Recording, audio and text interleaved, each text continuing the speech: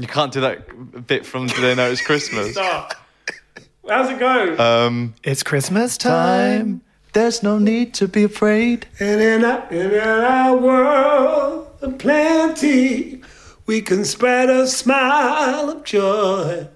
Throw your arms around the world at Christmas time. Almost. Oh my God. Thank you so fucking much. That is... Make sure you put some reverb on that.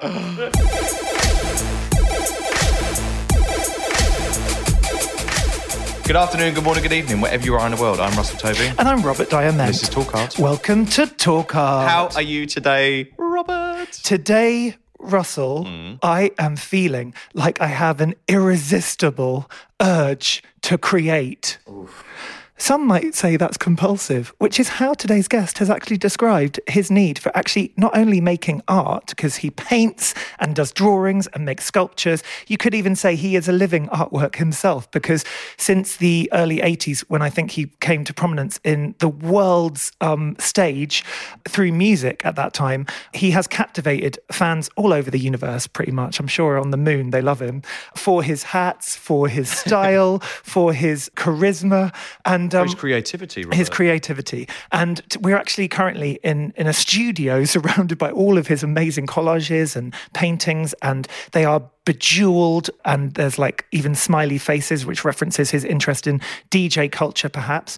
I actually met him for the first time in about 1998 in Ministry of Sound when I was about 17. I think I got in probably illegally because a friend of mine was head of PR there, and I was really scared of nightclubs. We'll talk about it later, but I always remembered he made me feel very comfortable, and he was just hilarious and very down to earth. So we are thrilled for our Christmas episode to welcome to Talk Art, Boy George. Hello, guys. So, interestingly, you both have the same moon, Gemini moon. So, because, you know, you seem like you really click with each other. I mean, I've never met you together like this. No, but there's like, you've got the same moon. You're Scorpio, Gemini moon, and you are...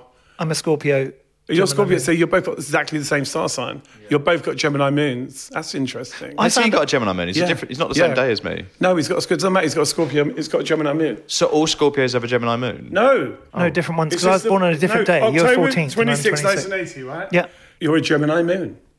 It's just random. So we're the same You're the same moon, but different years. So, like, I'm born on the same day as Donald Trump. Whoa. Sorry, I'm really sorry about that. Lily Savage, Alan Carr, and Che Guevara. So the thing is, it's random. It's not necessarily... I just think that, you know, with... People say star signs are rubbish, right? And they're welcome to that opinion. But there's something about people you meet. When you start to research it, you go, oh, that's interesting. Because what it does, it tells you how you're going to get on with someone. So there's certain star signs. It just gives you a little roadmap to the person's personality. So there's certain things you wouldn't say to certain star signs, certain things that wouldn't work, like if you were too pushy or aggressive or too opinionated. So sometimes it's good you check yourself until you get to know the person, and you... Do you do this before you meet... Everyone. You do? Everyone. So for us as Scorpios with Gemini moons, what should you not be doing with us? Well, everybody always says Scorpios. Actually, Scorpios are a lot of fun. Scorpio moon is different because your moon is your emotion. So the moon is how you are emotionally. So Scorpio moon, ooh, like, you know what I mean? Like, or Leo moon, lion in your heart, like quite prideful. So it's really about characteristics. I know that my stubbornness comes from my Cancer because we got crabs. We protect our own, and we're sort of insanely loyal, like to a point... to our own detriment. We're loyal to people that like kick us in the eye. It's one of those weird things. But it's not about, because people always say, oh, is that bad? And you go, no, there's nothing bad about any of it. It's just really interesting to, like, for example, people who say it's rubbish, if you start talking about their star sign, they're very interested. That's so true. What, rubbish? And then they go, well, what do you know about? Oh my God. So I love the fact that you've researched us, because we've obviously researched you before today's interview. But I think it's really important because, like, for example, sometimes you meet people, not in a judgmental way, but sometimes you meet people and you don't know anything about them, and you might say something really hurtful or something just inappropriate. Not... You know, like, you don't know about what they've been through, so you might make assumptions. And I always think it's really helpful to know something about someone. You know, if someone's Googleable, look them up and you go, oh, yeah, because you can tell a lot about a person and how you might feel around them if you've got a little bit of insight into them. From doing lots of research on you today and yesterday, I was really struck by the way you care about what you say now, you know, in the new era that we're all living in on social media and everything, having come from like the 80s, 70s, when people did just sort of say how they felt very bluntly in a way, but how you've kind of evolved. And I feel like you've been on this big sort of journey. I feel like I care less about having the last word, which is a really good thing, because having the last word is very Gemini, but it's also quite overrated. And it's, I think, more about like people trapping you in the idea they have of you. We all have, I think when you're famous, you know, you have this narrative that's out there and people are like, oh, I know what you are. And they kind of judge you, or maybe they're a bit nervous around me sometimes. There's people fuss around me, and actually Geminis hate fuss. But if you don't fuss enough, I'm going to get pissed off. So you can't win with me. So I'm like, don't ignore me, but don't drive me mad. You know, so it's a weird thing. I think at this point in my career, you know, when I meet people, they have an idea of what they think I'm going to be like. Yeah. And I like to surprise them or disappoint them in the sense that, oh, that's not who I am. And you know, and actually, you know, it's, I mean, some people don't care either. So it's like, some people it doesn't matter, you know. Some people have no idea who you are. You know, they're like 6. I think you're Captain Hook. But, you know, generally with me, like my reputation kind of dances ahead of me. And it can be a good thing because people expect nightmares and they're like, oh, you're chill. But I have earned my chillness. It's something that I've worked on. I always wanted to be chill when I was 14. I was always a bit of a loner. I used to wander off a lot on my own. I was always on my own. And I think as I've got older, I've really started to enjoy being on my own, not in a kind of lonely way or not in an isolated way, but just, you know, learning to be with in your own company, I think is really important. We're talking about surprising people. I mean, we're in your studio now looking at your art. Not many people know that you make art, and you have been doing it for many years now. Yeah. And you've had exhibitions, and this is, it seems a daily practice for you now. It's kind of random. I kind of work on 5 things at once. I'll like do something, then get bored and think it's rubbish, put it behind the door and go, oh my God, what is that? And then go back to it a few weeks later and go, oh, I might be a genius. You know, it's just a weird, it's like music as well. I feel like for me, like when I got kicked out of school, the last thing I saw before I got expelled was a picture I'd done of my sister. Expelled? Yeah, I got expelled. For what? Just for not going. But because I read that you hated school, but you loved art. Hated school, but sort of loved certain teachers. The art teacher. There was certain art teacher, English teacher, and actually, weirdly, my religious education teacher was great as well, because that was like a debate class, so it was good, you could argue, and I love that. I love being involved in that. But I think, you know, when I left school, I remember seeing this picture I'd done of my sister, a pencil drawing, and I thought I should have taken it, because they probably just chucked it in the bin once I got kicked out. And it was really the only thing that I was good at school. I was always like drawing Bowie pictures. You know, I remember famously drawing the cover of Diamond Dogs with the penis, you know, and thinking I was being really clever. You know, I'm going to do the original cover. But yeah, it was kind of like, I think I was always born to kind of just be self-employed, you know, creative. So if I'm not singing, then I'm painting. If I'm not painting, I'm trying to do something on clothes. But to me, they're all related, particularly the music now. So what started to happen in the last couple of years is that I've started to do paintings and then writing songs about the painting. I've got it in my studio. I've got this painting called Fell Over, which is these 2 queens that I thought maybe got beat up to start with. I thought I put blood on them and they were like a bit dishevelled. And I showed it to a friend of mine and I goes, do they look like they've been queer bashed? And she goes, she could have fell over. I was like, that's a great song title. So I ended up writing this insane song called Fell Over, which is great. So I feel like since I've got out of my way creatively, stopped being such a... I wouldn't say I'm not a control freak, because I am, but just anything can be a song. You know, I think that what I've learned since the pandemic is how simple it is and how people try to dress it up and blind you with the science of it, when actually all they're doing is taking words that already exist and putting them into a rhythm or a melody.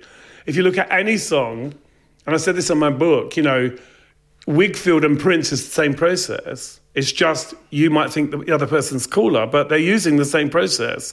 Saturday night, you know, I never meant to make you happy, whatever. You know, it's like you're just saying stuff.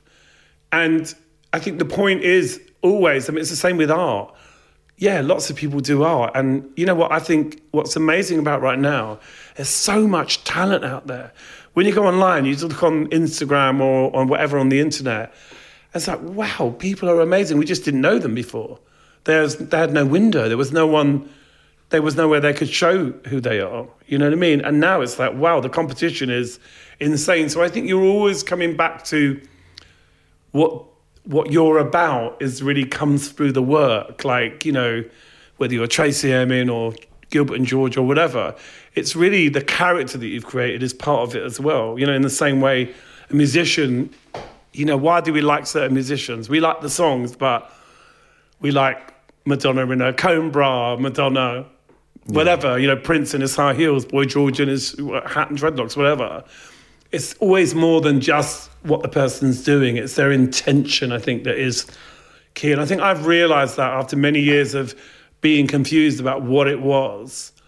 Now I just go, it's just all of it. It's That's all true. A reflection of who I am and what I see and how I feel. And the more I do that, the better. I like how humble you are, but I think you are reducing the fact that you are a genius to a certain extent when it comes to songwriting and lyrics and what you've achieved. And I love the fact that you say, you know, you're empowering people, that everybody can do it. And it is just a accumulation of words strung together. But what you have done is you have communicated your authentic self or this version of yourself that you want to communicate so clearly for decades.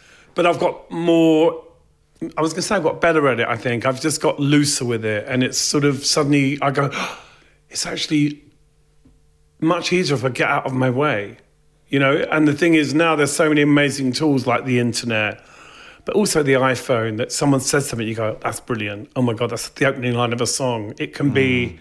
But is it age that's done that or just years of experience? I think in the pandemic, I was living in a hotel. I come back from Australia. My house was being refurbished. I couldn't move into my house. I went into a hotel in the centre of London and I was in Soho on my own. It was insane. Wow. And it was like, I rallied against it for a while. And then I thought, what can I do with this space? So I started to write and I started to do stuff online. I was like, you know, connecting with Dean, who does a lot of my visuals, like sort of videos and things like that. So we were going back and forth, making this insane show called Little Greedy Show and just being an idiot. And everyone was saying to me, what are you doing? And I was like, I'm just really just enjoying myself because I don't know what to do. Yeah. And then at a certain point, I was able to go into a bubble with my writing partner, Benny D, in Farringdon. So I was able to back down there, you know, with my mask on and just carry on working. And I realised I'd never had the time to do that amount of writing. And I'm at a point now where I have literally hundreds of songs, like hundreds, and very different, like punk rock, electro, because I suddenly thought, why don't I just do all the things I wanted to do back then, you know, because I was in a band and there was three other people and they kind of slightly dictated, you know, there was always arguments about what we wanted to sound like. Whereas now, if I want to make a record like The Human League or, you know, Soft Cell or whatever, I can do that and I can channel it because I was there and I loved it. And it was just something that I didn't indulge myself with. I've heard you also talk about the intention behind what you say now is more important, and you're kind of realising that the power of what you say and the impact that can have, A, on other people, but also just on the world at large. I'm not always very good at it, and I am definitely a hypocrite, because in my recent book I've had a couple of people, but in a Gemini way, I'm saying... But what way is that? In what way? Well, you're genius, but you're awful. Right. And, you know, which do you choose to be? Because, like, I can be genius and awful. You know, the Gemini thing is... They say two-faced, but actually you're always in two minds. So a Gemini can love and hate you in the same breath, which you might find emotionally as something that you feel, you know, like you can be sort of like, I love you, but you really get on my nerves. And no one else understands why you stay with that person. Because you got this thing that you know that they're, I don't know, it's a weird thing. We're actually both like that, but in different ways. No. It's probably that year I'm apart. a Gemini as a person, and I'm like that. Right. I do that thing where I forget to tell people I love them because I want them all to read my mind. That's a real Gemini trait. Like, what do you mean? You know I love you. I'm here. I'm doing everything for you. Sometimes people need to hear that. So it's interesting because obviously, I understand that words are powerful. I've got this new song called London Lingo. And I say London Lingo, I used to say it like that, now it's a no-no, you know. And it's this thing of like, you know, the argument about pronouns and this and that. And it's like, actually, I go back to when I was a punk. Don't you dare say I'm not a punk. I'm going to kill you because I'm not a punk. Or call me a new romantic. I don't think I ever called myself a new romantic, but I went round, I called myself Boy George. Do you know what I mean? You know, so that's hilarious, actually, to even have an issue with it. Because you go, actually, do you know what? When you're a teenager or when you're younger, you do want to, you don't like the world and it telling you what you are. So the boy came from you not wanting to be an adult? The boy came from people saying, who's the girl? Because all our photographs in the early days, obviously I was in full drag, basically. And people say, oh, the girl's beautiful, what's her name? And John was like, no, it's not a girl. Became this thing. But it also started when I was a kid, because when I was like 6 or 7, I was very girly. And people say, what's your daughter's name? And I used to go mad. I'm a boy. And then, of course, I go over it and decided I didn't want to be a boy, but called myself Boy. I thought it was funny to call myself Boy George, because everywhere we went, everyone was like, oh, what's a girl called? And I was like, oh, it's hilarious, you know. Because obviously when I opened my mouth, it was obvious I wasn't a girl. Was it an alter ego at that time then? Was it like armour in some way? There's a funny thing about dressing up that is, it changes the alchemy of every meeting you have. Like if you're in your civvies, yes. So if like you turn up so you've dressed up, but actually I find even when I go and do radio, I dress up because they don't want to meet George O'Dowd. That's not who they want to interview. They want to do Boy George. Not that there's a separation between the two. I'm not mad. I don't go around going, oh, Boy George doing this and George O'Dowd. But I understand that once you start dressing up, put the makeup on and the hat on, you present yourself in a way that people recognise, and then it suddenly changes the way they treat you. Whereas literally sometimes you can be with someone in your civvies and they're being a bit patronising, a little bit like, oh yeah, you know, 62, oh, you know, that, and then you get your fierce drag on and suddenly it's like, hello. And it is such a fascinating thing. And I think I've just started to enjoy it more as I've got older. To say, actually, I really see the difference between, you know, going off on the tube with my little beanie on, you know, pair of sunglasses, walking around London. I'm always out. You know, I go on the tube and the bus, whatever I want to do. I don't let anything stop me doing anything. I'm careful because obviously, as a gay man, you have to have a radar, and my radar's good. I don't walk into trouble. I'm very aware of what's going on, but also, you know, follow the Quentin Crisp thing, walk fast and avoid eye contact. But do you find that now? Have you felt there's been ebbs and flows of that for you? I think if you are too obvious, you know, if you're sort of, you know, I've seen, you know, people react now. They feel like they don't have to not... People shout stuff out now, which used to happen in the 70s. Yeah. But I've seen it happening to other people. I've seen like very effeminate guys with a handbag or whatever, not in drag, but just not complying. And people shout stuff out now. And I think, oh my God, that used to happen to me. You know, it's so funny. Isn't that awful though it's awful because... It's like everything's circular. It's like it goes through a place where everything's progressive and everything's great. And now it feels like it's going backwards and people feel like they have the right to say things. I think we're really overexposed right now. I think that the internet is brilliant. I love the internet, but it has opened everyone's windows. Whereas we didn't know anything before. We didn't know. We used to think beauty was a commodity. Now you go, oh my God, everyone's gorgeous. It's insane. You know, you used to think it was like 10 people, like in the Face magazine or ID. And now you go online and you go, wow, people are stunning. Oh my God, you know, everyone's fit, everyone's in their underwear. It is insane. I mean, it's like, it's a fabulous time to be gay. You know, in a voyeuristic sense. Like, God, it's so beautiful. People are just enjoying themselves. Yeah. But what comes with that is this attitude, you're trying to take over the world. Oh, you lot, you know, because now there's more drag queens than there are pubs. You know, there's more, people see more trans people and there's a voice. And that's what frightens them. Because when I go on stage, I often say to the crowd, everyone okay? And no one's had a funny turn in the last 30 years since you've been following me. Everyone's cool. And they laugh. And I'll say, because, you know, obviously, back then I used to hear that I was the end of civilization, but nothing really happened, did it? And they kind of get a sense of how ridiculous that thinking is. You know, that if you see drag queens on the internet or on the TV, or if you hear about trans people, they're trying to take over the world. And that is really what the base of the fear is. You're having to go my way of life. And you go, actually, no, I'm not. I'm just nothing trying to to get do across with you. the I road. don't want anything to I know do with exactly. you. It's Yeah, nothing yeah. to do with you. And by the way, but it's okay if you want to make it something to do with you in a good way. Yeah, fine. exactly. And listen, I say my generation, we weren't heterophobic. It sounds funny. Some of my best friends are straight, but a lot of my friends are straight, and I don't have that conversation with them.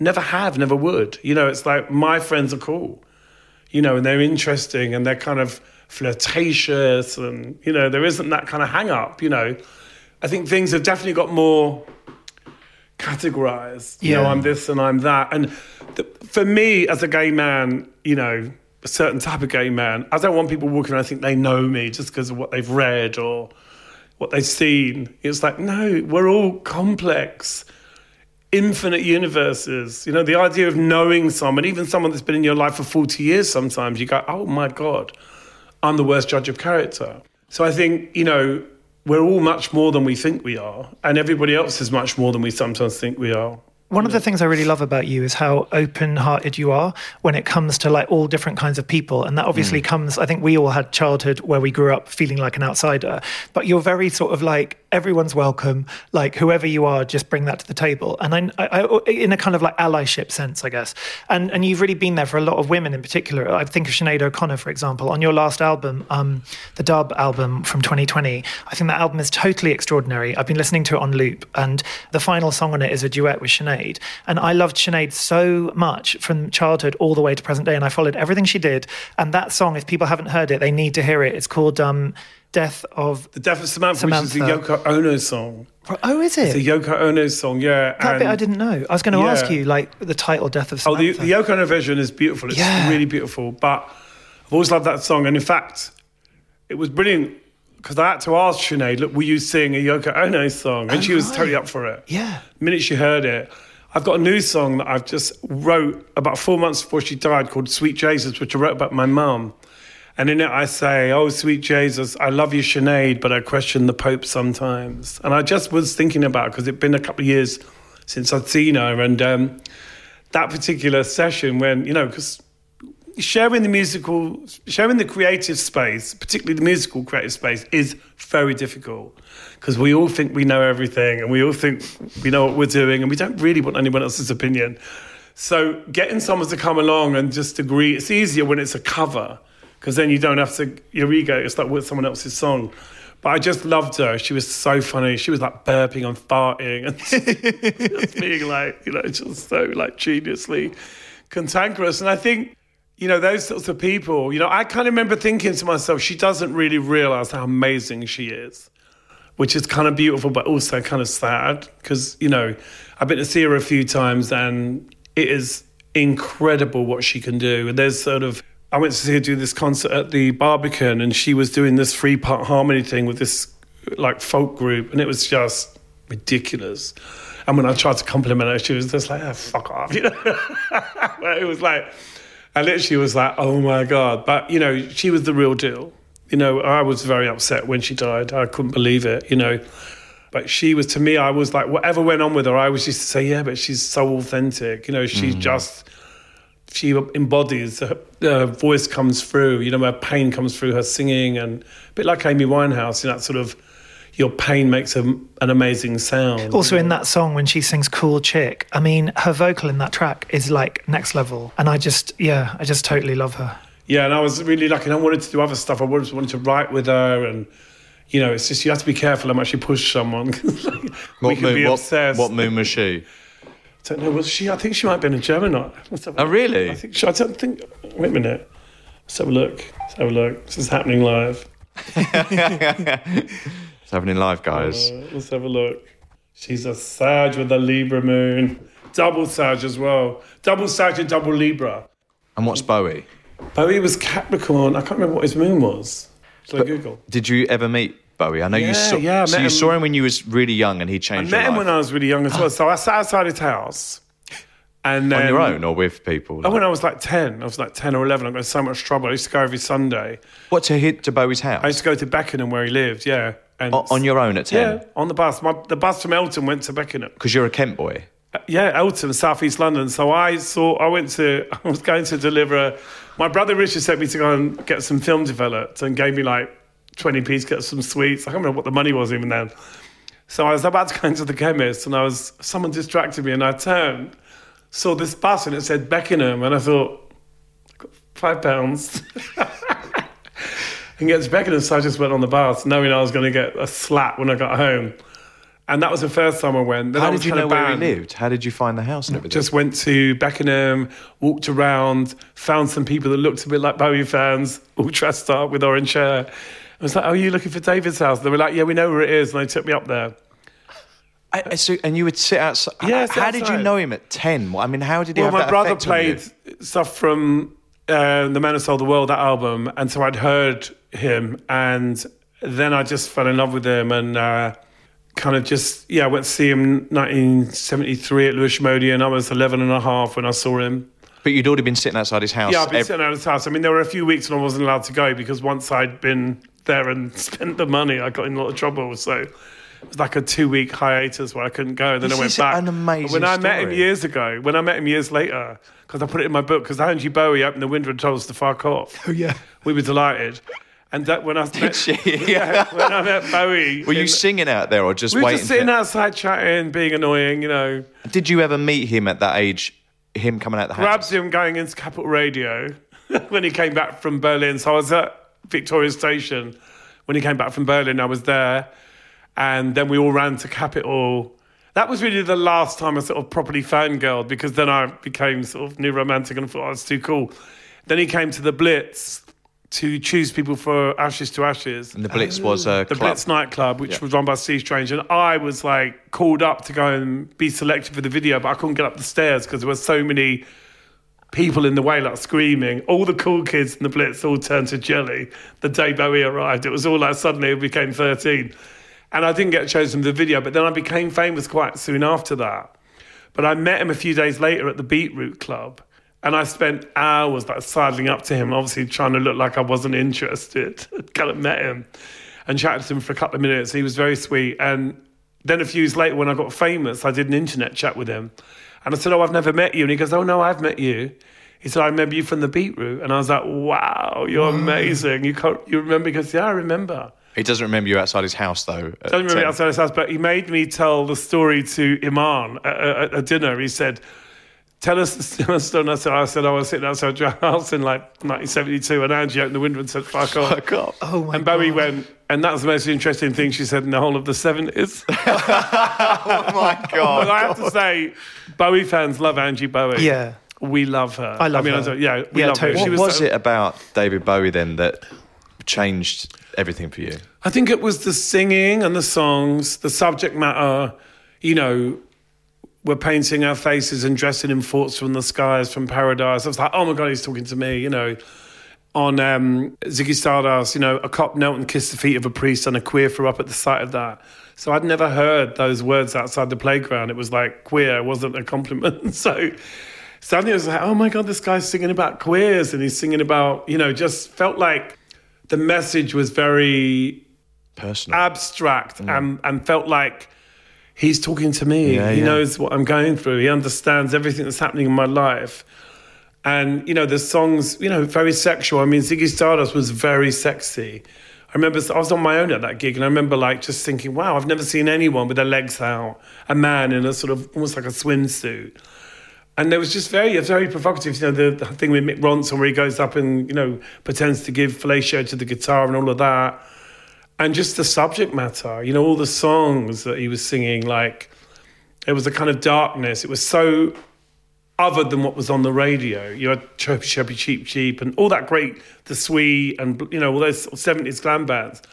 But Bowie was offering something very, even on the dark, Man Who Sold the World, there's that great song. He swallowed his pride and puckered his lips, showed me the leather belt round his hips.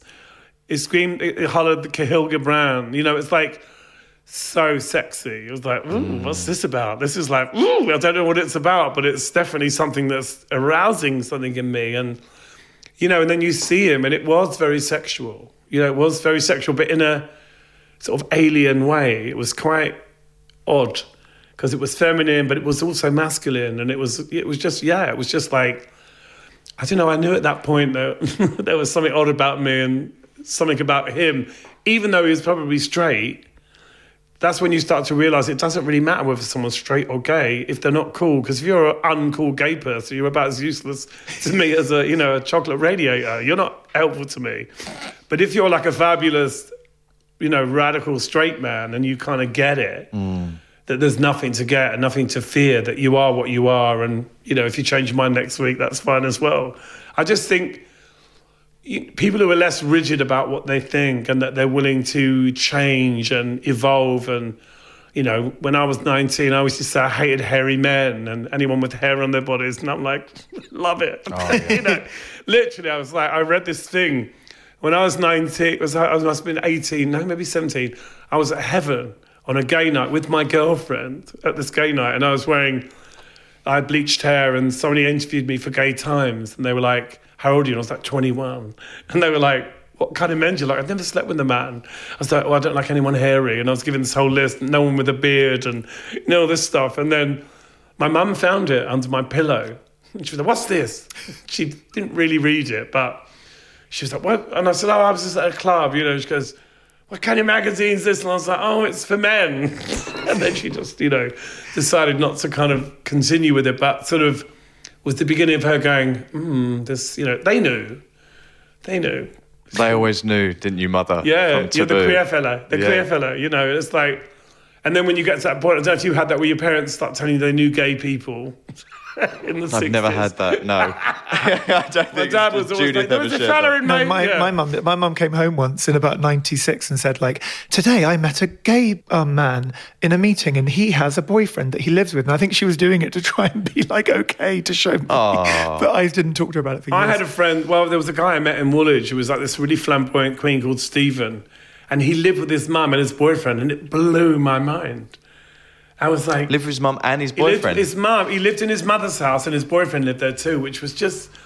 Because I remember like taking people home and like being on the sofa and then sort of pushing them off the sofa. My mum opened the door. What's going on in here? Just nothing, We're just creeping around, like trying not to get caught and everyone sort of knowing sort of what was going on, but not really daring to say. It was I call the sort of 80s a sort of spare us the details decade, shh. Don't go on about it, We know what you are, but be quiet. So yeah. But do you feel like that? That's what I'm saying about the cyclical thing. Is that you feel like that's sort of the world we're going back into now? I think that people. It's that thing. Oh, why do you have to go on about being gay? And it's like, well, why do you have to go on about being straight? You don't have to go on about being straight because you don't have to. Yeah. Because it's okay. So it's just really about new language and new information. It's not like there wasn't as many gay people in the world 20 years ago. They just were more quiet. No one knew who they were. If you went to a gay club in the 70s, meeting someone American was like so exotic. You met a couple of people that had travelled from New York and they were in a gay club, but basically it was people that lived around that area that went to gay clubs. You did travel a bit, but it wasn't like it is now, where you could be in Miami one minute and then Budapest in a gay club, and it's all, people travel around. But back then it was much more sort of local until Heaven opened. That was the beginning of, oh my God, being gay is like a big thing now, in a massive club. But up to then it was like little bars above a pub on a Sunday night. It was very underground. Wow. If you think of yourself coming through that era, into your 20s when you became a superstar, how does that... Bowie obviously unlocked something within you, but you became your own thing. Like Boy George is not referencing, even though it is referencing maybe some of those things, like Adamant, there was a whole era of music, but you really became your own thing. Do you think art played a big part in that? Because you've obviously always had this inclination for drawing and painting and making your persona and creating your body almost through makeup as art. I think being sort of... My mum was Aquarium. My mum was an amazing seamstress. My mum was someone who could do tiling. She could fix the roof. She could just... One of those people... Aquarians, they'll love hearing this, they just have that gene. My dad was the same. My dad and mum were both Aquarians. They were both very artistic. I think in my dad's case, my dad was very frustrated because he had 6 kids, he had to work, and he couldn't be artistic. But he was... beautiful handwriting. He was super intelligent, but he had the other side that was like total fug, absolutely unreasonable. But my dad was potentially a very creative person. You know, in fact, later on he got into Reiki healing, so it changed. wow. But my mum was one of those people. I'd give her a pair of Vivienne Westwood bondage trousers, she'd make them to perfection, to the point where Vivienne she'd came copy up, them for you. Copy them Wow. for like amazing. I went to a fashion show because my mum was making my clothes and then I got famous, but I was still wearing the trousers. And I was at this fashion show and Vivienne Westwood came up and she goes, "They're not mine." I said, "No." She goes, "Who made those?" And she looked, hung up the trousers, checked them all out. She goes, I said, "My mum made them." And she goes, "Tell her she did a brilliant job." That's why I love Vivienne. Vivienne was so cool. Oh, I love Vivienne that was so cool. much. Like Vivienne didn't care as long as you did it right. Or you added something and she'd go, "Well, she did a good job." And I explained to Lillian, to Vivienne, I used to wander around to all these industrial estates, like full-on punk rocker, looking for the ball clips, looking for the right zips. It couldn't just be any old zip. My mum would say, "No, it can't be that zip. It's got to be the one that she uses." And I'd go to these insane like industrial estates in the middle of nowhere and walk in and they'd be like, "Oh, sale only." I'd be like, "Oh, just give me some zips." And they'd have to give me stuff to get rid of me because I was like...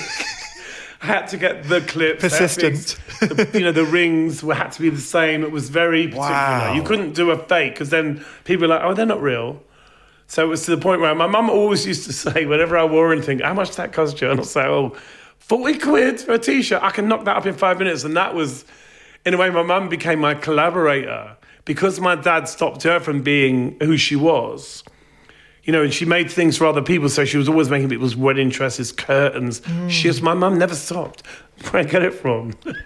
It's always working. How amazing for you to be friends of your heroes. You talked about, having dinner with David Bowie and then Vivienne Westwood's your friend and, Andy Warhol you actually had connections with. Can we talk about that? How did that come about? Warhol, I was around the time of Warhol and Basquiat, so I knew both of them. Did you? Yeah, did you meet Keith Haring as well? Keith was... actually a good friend. Keith was beautiful and Keith was hilarious. Keith was a really good friend and he was funny. And in fact, I was horrified when I saw the Warhol diaries because he slags me off in them. But 4 times he slags me off. But he was really mean to Keith. I was like, oh my God. He was like saying Keith was pushy and desperate and all this stuff. And I was like, wow, I don't remember him being like that. I just remember Keith being... He was hilarious. He used to have all these beautiful Puerto Rican boys around him on skateboards. I won't tell you what they did, but, he was just beautiful. He was such a nice guy. I never got that vibe off him. But I think, How did you meet him? How did you meet? Nightclubs. Right. Just, being in a nightclub, being at Area or the Palladium. I kind of hit New York really at that time when Basquiat was happening. I had a 24th birthday party, which was... We started in someone's house and we went to the Palladium. We ended up at Area and we had breakfast in bed. Of course, no one ate anything. It was like ecstasy in bed. But I remember sitting on a bed with Matt Dillon and I'd actually said in an interview that I wanted to be reincarnated as underwear. And then I had to sit and face him and it was so embarrassing. And I was like... Had he read the interview? Did he know? Oh, yeah, he knew. And I was like, "Sorry, but you are beautiful." It must be really boring. Still want to be in your must be underwear. really boring to hear this, but it is a fact. Off your head on ecstasy, telling people whatever. And Basquiat used to always borrow money off me because I always used to carry cash because I had no credit cards. So I always had old scores like Aretha Franklin. I had lots of cash in my pocket. She had a bag, didn't she, on the piano, and she'd only when it's filled with cash, then she would play. Yeah. And I used to give him money, and he used to say to me, "Oh, come and get a picture," and I never did because I just was never. I don't know. It was like, I regret it. I regret not being nice to Andy Warhol. I might have got a painting of him as well. Didn't he photograph you? He didn't, no. Oh, no, he didn't. It was he took photos of me in clubs. Yeah. And I took photos of him as well, which I have. And I've got like this box of photos. I remember one night in Area, because I've just written it in a song. I was in Area and he came up and he was like, "Can I take your picture?" And I used to carry this little Instamatic. And I was like, "Yeah, if I can take yours." I took a couple of pictures of him and they're brilliant. I don't know if they're worth anything, but I used to take photos everywhere. Everywhere I went, I'd take photos of people. I took a photo of Marilyn and Diana Ross in Atlantic City, which Marilyn made me sell to the New York Times. And that's where she stopped speaking to him after that. Even though it was an amazing photo, but I think she felt a bit betrayed. So she was like, "No, giving photos to the press." But that was like the 80s. Was like, you just... How did you know to take photos? How did you know that was something? Well, I did knew you see that yourself as a photographer? I knew that I was like around amazing things that I was going to I wish I'd collected more because I definitely, a couple of years ago, I threw out all these fucking things that were really like valuable, and I thought, why did I throw them away? Like what? Like makeup boxes, like these old wooden makeup boxes that were like I'd had for years. That obviously now would be like museum pieces, but I didn't think, because you don't think, oh yeah, in a few years' time I'll be talking about my career, and I'll be looking back or not looking back. But I feel like I've gone sort of full circle in the sense of like the way that I have this kind of insane need to create things, and it's humorous. The humor is a big part of it, but the songwriting thing is really the thing that's gone insane. Like where I just go, oh, I can write about anything I want. I can write about meeting you. I can, I'll think of some, I'll think of an angle. I'll think of something that you said, or I think, oh, that's an interesting line. I did it the other night at the South Bank. I was talking about how simple songwriting is, and in essence, obviously you've got to have something to sing about. It's not just saying words, obviously. I didn't mean to say it. I meant that once you find something to say, you'll find a way to sing it, and somebody went, write a song called House of Blues, which wasn't particularly interesting, but I did it on the spur, and I was like, oh yeah, it could be this. But wow. I find a lot of people get intimidated by the process. And when I work with young artists, I always try to explain to them, just think about what you want to say, what you want to write, what you write about. Obviously, if you write about a boyfriend and they've upset you or whatever, that's easy. Do you know what I mean? You go into it in a different way, My partner's a pothead, so I'm like, he's a leading force in the self-help business. He's a happiness coach, but you just can't teach this. That kind of thing of like when somebody has a certain type of sense of humour. Different people. I write about what's going on in my life. I write about my manager's marriage, or so it's all autobiographical now. Always a reflection, right. But I'm not frightened to completely change subjects in the middle of a song. So I was working on something the other day, and I started writing about these kids in Africa that. There's a girl called Beverly Ditsey, who's this activist. I read an interview where she said when she was like a teenager, she was wearing all that boy stuff and Boy George badges. And I was like, Africa. Wow. I've never been to Africa, obviously. I never get invited there, but I just was amazed to find out that these kids were doing that in Africa. And they were like wearing, clothes like me and listening to the music. And that's amazing. And I wrote this song called Rainbow in the Dark, like this idea that you can be someone's rainbow in the dark and never meet them. And I was chatting to her. So I started writing about, my very own creation about these kids in Africa, like how they invented themselves in an environment where it was a lot more hostile than what I was going through. Because, I think when you're 19, you're kind of oblivious to how people see you. And you kind of enjoy annoying people. It doesn't bother you. As long as they don't get physical, I'm happy if you want to be uptight about it. But, I understand there's a contradiction because part of you needs people to give a shit. Otherwise, you're wasting your time. But you don't really want to ever it come to, aggression or hostility. And it's always good to talk to people and, because you start to understand as you get older that the most interesting person in the room isn't necessarily the one in drag or the one that looks like they got an expensive handbag. It's just the most unassuming person. You end up in the corner with these amazing people, Do you find creating art, because we're currently surrounded by loads of your artworks, do you feel like that somehow unlocks your creativity, like so that you can just feel more relaxed, like makes it less precious or something? Is it a feeding because system? It seems like you've got so many different ideas going on and it's almost like quite equal. Like there's no hierarchy here. It's like there's all these ideas, therefore it's just like let it all pour out. I think that, getting out of your own way, hey, get out of your own way is a real thing for me. Also, do it now. That's another one I use a lot. Do it now because, I can procrastinate. And actually, it's good to see things through. Even if you're writing a song, even if it ends up being a rubbish song or you don't think it's one of your best songs, see it through. And I think I've got better at going back to things now. So I'll go back to something, whereas I would have dismissed it instantly if it wasn't working straight away.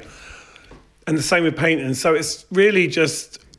I think imagination is the thing that excites me. I think a few years ago, I read this whole thing about imagination, how important it is and how we don't really use it enough. And we stay in these kind of weird narratives about ourselves or other people or what you're allowed to do, what you're not allowed to do. And I think at a certain point, I started to really think about imagination and how limitless it is and how I sometimes get in my own way. And so anything becomes cardboard, gold leaf in cardboard. Can you get away with selling a piece of cardboard? I don't know. It doesn't matter because do it. Some things are a photostat. This is a photostat. I've got an actual painting of this. This is Sinead. Oh, wow. Nothing compares to you. The actual big one is... Well, describe it then for people listening. Well, it's basically Sinead as a kind of alien icon. And she's got this little baby and she's got the bald head and she's a saint because she really was a saint, wasn't she really? Mm. And it's just, there's something really simple and sad about it. There's actually a big painting of this that's really beautiful. But also it has your motif of a scar. Yeah. Because I heard that there's this idea of the Scarman. Who is Scarman? Yeah. Yeah, well, Scarman is everyone who's scarred. I mean, everyone's scarred in some way, aren't they? It's like everyone's got those... Some people it's more obvious. Like some people you meet and it's like, oh my God, must you wear your scar so blatantly? And there's other people like, you think all right till you get to know them. Then just, in an intimate moment or... after a drink, suddenly that scar gets shown. And I think one of the things about my life is there's so many people in my life that are damaged, scarred. And yet, I've managed to stay friends with a lot of those people. The friendship kind of evolves and changes. And, I don't tend to be around people now who are negative. And that sounds really cliched, and I don't mean it to, but... there's certain people I think, I just, if I'm going for a quiet dinner, I'm definitely not inviting you. Mm. Positivity is actually a really creative force in a way. Not like, or just like, not in a cheesy to have way, fun, not to, because, not forced, but just, easy. I mean, I think, people don't communicate very much. It's interesting, there's a lot of noise, but people don't actually really say anything that matters a lot of the time. And you think... even people that you're close to, even a significant other, sometimes there's a kind of weird barrier between people, and maybe that's partly to do with fame as well. I definitely do come home sometimes and think, I talk too much tonight. And I've definitely become better at listening and asking people what they're up to and actually waiting for them to answer, because... yeah, I definitely do that a lot where I say, right, I'm going to go out tonight and I'm actually going to be interested in other people. I'm not just going to talk about what I've been doing, because there is that tendency to talk about.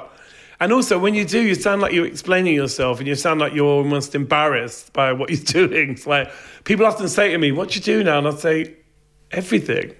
Like everything you can think of, I'll do all of it. Cook, make art, make clothes, have sex, go walking. I mean, I'm so involved in what I do, and it's funny, but... you do get embarrassed sometimes because people don't see you on the TV or hear you on the radio. They think you're sleeping. Mm. And actually, I do more now than I've ever done. I'm doing the Panto right now.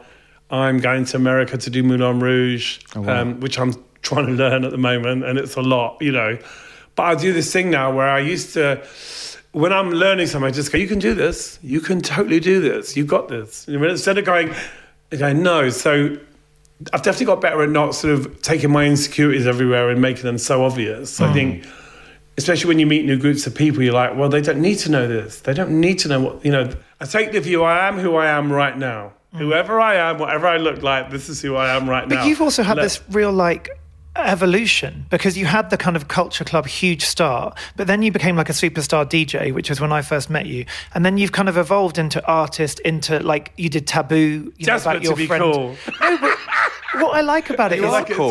But you're always pushing things forward and reinventing. It's never like one thing. It's like, I will say though, reinventing I think is about how you think. I think the most important reinvention is your thinking, and that definitely for me has been the biggest change in me in the last 10 years, in the last 3 years. I practiced this thing called the Three Principles, which was invented by this guy called Sydney Banks. It was a welder that had an epiphany about the way we use our minds. He was a welder? It was a welder that had an epiphany, which I love. It sounds like a Morrissey song. Yeah. He was a welder. Anyway. Might turn into a song. I started, could do, yeah. And I started to practice this thing. And then I got I did some sessions with a lady called Liliana. And she basically... just kind of pointed out some of the ways I use my mind, about who thinks this about me and what they've done. And what you learn is to put space in what you might say back. So it's like you might think something, but it definitely doesn't always need to be said. You know, people think, oh, you should be honest, but actually sometimes honesty isn't helpful. You know, sometimes actually shutting up is better. You know, I think because I think we have this instinct, all of us have this kind of inbuilt instinct to be fucking amazing when something important happens. Like losing my mum was a moment where I was like, who the fuck are you? Who are you? You've become, who's this person? You know, because I fully expected to burn the house down, run through the streets of, you know, I was expecting it to be a big, fucking, hideous, painful drama. And it was, but I was able to maintain sanity. And I was like, who are you? And that person's there a lot. That person's a lot, you know, when you care about someone, that person steps in. That person doesn't go anywhere when you're not using that sort of common sense. It's always there. So it's, I suppose, a bit like the sort of clouds and the sun. The sun's always there if there's a cloud. It's just not seen. And so your common sense is always there, and that ability to go, actually, I don't need to do this, and I don't need to scream at my partner, and I don't need to do what he thinks I'm going to do because yawn. Where's that getting us? Do you know what I mean? When you suddenly realise that, well, first of all, I think the big thing is that you can't change someone else. You just can't. It doesn't matter how hard you try. And trust me, I've tried. It's like you have to change yourself or remove yourself from that partnership or friendship or whatever it may be. But you can always make it work if you're tolerant and if you can breathe before you say something and think, actually, do I want to think this? Actually, no. Actually, I don't think it. And even when people say, hey, but you must have been annoyed, they go, actually, do you know what? I'm not. I mean, good example, John Moss, my ex-partner, sued me. It's still going on. It's a nightmare. But I've chosen to have a kind of very different experience with it. I've chosen to go, actually, I don't hate you. And I don't. I don't know why. I just don't. I've just made the decision that isn't a road I want to go down. And so you pointed to a painting then that you've made of this experience. Yeah, I've done this kind of comical painting. It's called the Joe Moyes Fund because, you know, obviously I was getting sued by him and I thought I'd do something funny. So it's like me, different versions of me kind of poking out from behind John. And, you know... Does this help? Does this sort of making art help you work out I think it all makes these you complicated laugh emotions? You just think Okay. there is an aspect of it that is so silly and it's about miscommunication. When you start to realise the big stuff is just drama and actually the real issue is the lack of being able to communicate with someone and go, right, this is what I feel and this is what you did or this is what I did, and do you take any responsibility for that, or are you just going to be angry and bring in lawyers? And the only people that win in that situation are the lawyers. And you think there's so much more we could have done with that moment. And so, and I'm not sitting there saying, oh, I acted really well the whole time. No, I lost my temper a lot. But in the aftermath of it, you know, I need to resolve it, and that's what I'm doing. And it will be resolved at a point I'll be able to move on. But I'm actually moved on now. So I'm not waiting to be happy, you know. And I think that's the difference. Like when I'm getting ready to go on stage, I enjoy it. I don't get vexed. I used to get really vexed. Now I'm like, getting ready's great, getting my makeup on's great. Why would you get vexed? Why though? Oh, because, you know, you're worrying about the outcome. Will I sing in tune? Will I be any good? What will the crowd be like? And actually you start to realise the crowd's always great. If you're confident and you're loving and beautiful and open, there's never a bad show. And that's also nice. Learning to also communicate with the band, because singers tend to go on stage and make it all about themselves and hate everyone else on stage because they're not looking at them and not giving them any attention. And you realise, well, you're running it, so you've got to go over to them. You've got to make them feel involved because they think they have to leave you alone. So hold on a minute, go over to Roy, you know, talk about him, go over to this one, get involved. And suddenly your experience on the stage is night and day different. You know, because you in a band, you can't, it's not like they're session musicians and they should read your mind and know what to do. Because even session musicians are like nervous, or am I allowed to sing loud, or, you know, and I think, you know, I've always been a very generous performer. I don't care if someone can do something better than me because it's only going to be different to what I do. And you should never suppress anyone. But actually I found out that I was doing that to the other guys, but not deliberately. I was like, they don't see me and they don't take notice of what I'm doing. And actually, when I started to realise, oh, I can do it. So it was like, once I realised it was so simple, and I thought, how long has it taken me to get this? And that's the thing about the 3 principles. It gets you to the place where you go, oh my God, I've been overthinking this so badly. Actually, there was always another way of looking at things.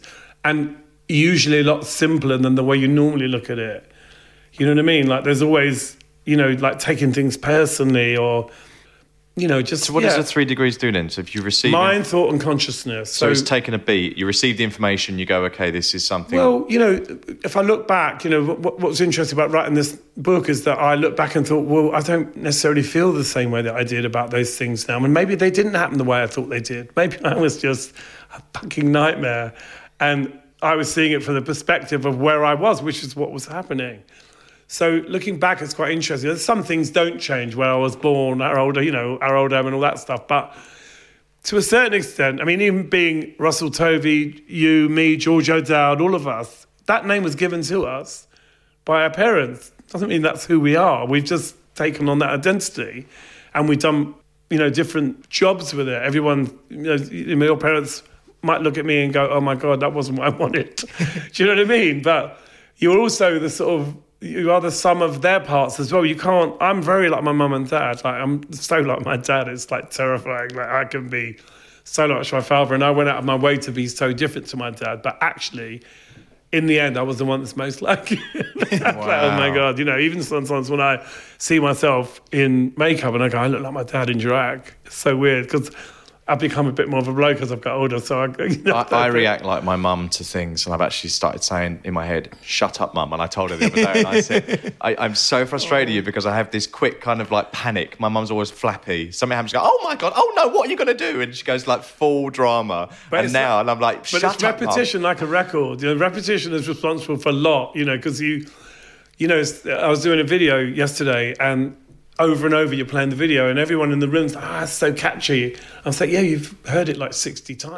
But it is catchy. It's catchy anyway. But, it's like that thing of like, it's all about access. Same with art. There's loads of amazing people out there. And I just think, wow, sometimes you do look at things and think, oh, what's the point? But then you can always find some other way of doing it, And, it's... Whereas I used to not look at things, now I look at things. I'm not like shy about referencing something, whether it's musical or artistic, because, there's a lot of stuff that I do that's very like Grayson. He's a big influence on me, and I've known him for a long time. Right. Love Grayson. And Grayson, it's like, but there's something about his way of drawing that's a bit posher than mine. There's something about him that's just very him. And then I do it, and it's like, it's punky and it's distorted But it is the same process. But, I think it's good because I think you should let the things you love influence you. Well, let's talk about the actual paintings then. So when you first started doing paintings and drawings, was self-portraits? No, mostly I used to do like Bowie, pops up Mark Bolan, I used to do fan art in some portraits. Ways. I mean, I still do portraits. They're faces, I'm very interested in the face. When I do bodies, they're like pretty distorted. I have like arms that are bigger on one side. And because mostly it started off as a mistake, and I was like, actually, it really works though. Sometimes you do something and you go, actually, I don't know why that works. And that is really the bottom line. Does it work or doesn't it? You like imperfections as well? 1,000%. Obviously I don't do many nudes, but that to me is like, punky nude. What are we looking at now? We're looking at a torso of a naked man with a very big penis. Big, really big. He's big, yeah. And he's got red pubes. And he's uncut. Uncut with red pubes. And he's got like kind of cool model hair. He's got punk rock hair. Rob's putting his glasses on for this. I want to see it. I don't think it's red. I thought it was pink. No, it's kind of orangey. It's kind of like a punk, because you don't really see punky guys. You do now, sort of. Yeah. But then, when I did that, you didn't really ever see punky boys naked. Right. It was always like, models. So I like the idea of like punks, because I used to love punks and always wanted a punk boyfriend. So what's your studio practice? How often are you making work? And also, when people look at these, they're all bejeweled. Yeah. And I assumed, before I researched, that you'd stuck them on with glue, but you hand-stitch them all. I sew them on. And ways. I've got a team now as well, so I work with people. I've got an amazing milliner that I work with. Oh, wow. So all of the stuff like like yesterday I did Jonathan Ross and he made this insane like thing for me to wear that I didn't even see till I put it on. I was like, oh my God, I was literally kind of nervous about wearing it. I was thinking, shit. So I have like people that I work with now and, using a lot of wire stuff and trying to do bigger things, So I sometimes get things made off site and then I use them on the paintings. There's no rules. I run it a bit like a fashion house. And who's the artist, Boy George or George O'Dell? When you're in your studio? I think it's a mixture of the two. I think it is. I mean, I love being there on my own and just, sometimes I go in there on the weekend and just, things I've started, go in and just like attack them, and just go, oh yeah, this works, and stick things on, glue in, sew in. I mean, I used to not glue, now I do glue. It depends. I just feel like at the end of the day, there's something amazing that happens when you put a frame around the piece of work. Yes. Not the glass necessarily, but just even the little box frames. It's like putting a label into a T-shirt. And suddenly it looks like a real thing. And there's something about putting paintings in these, when the galleries show them and they put them in these little frames and suddenly you go, oh my God, it really looks like a proper painting. It's like hearing a record on the radio.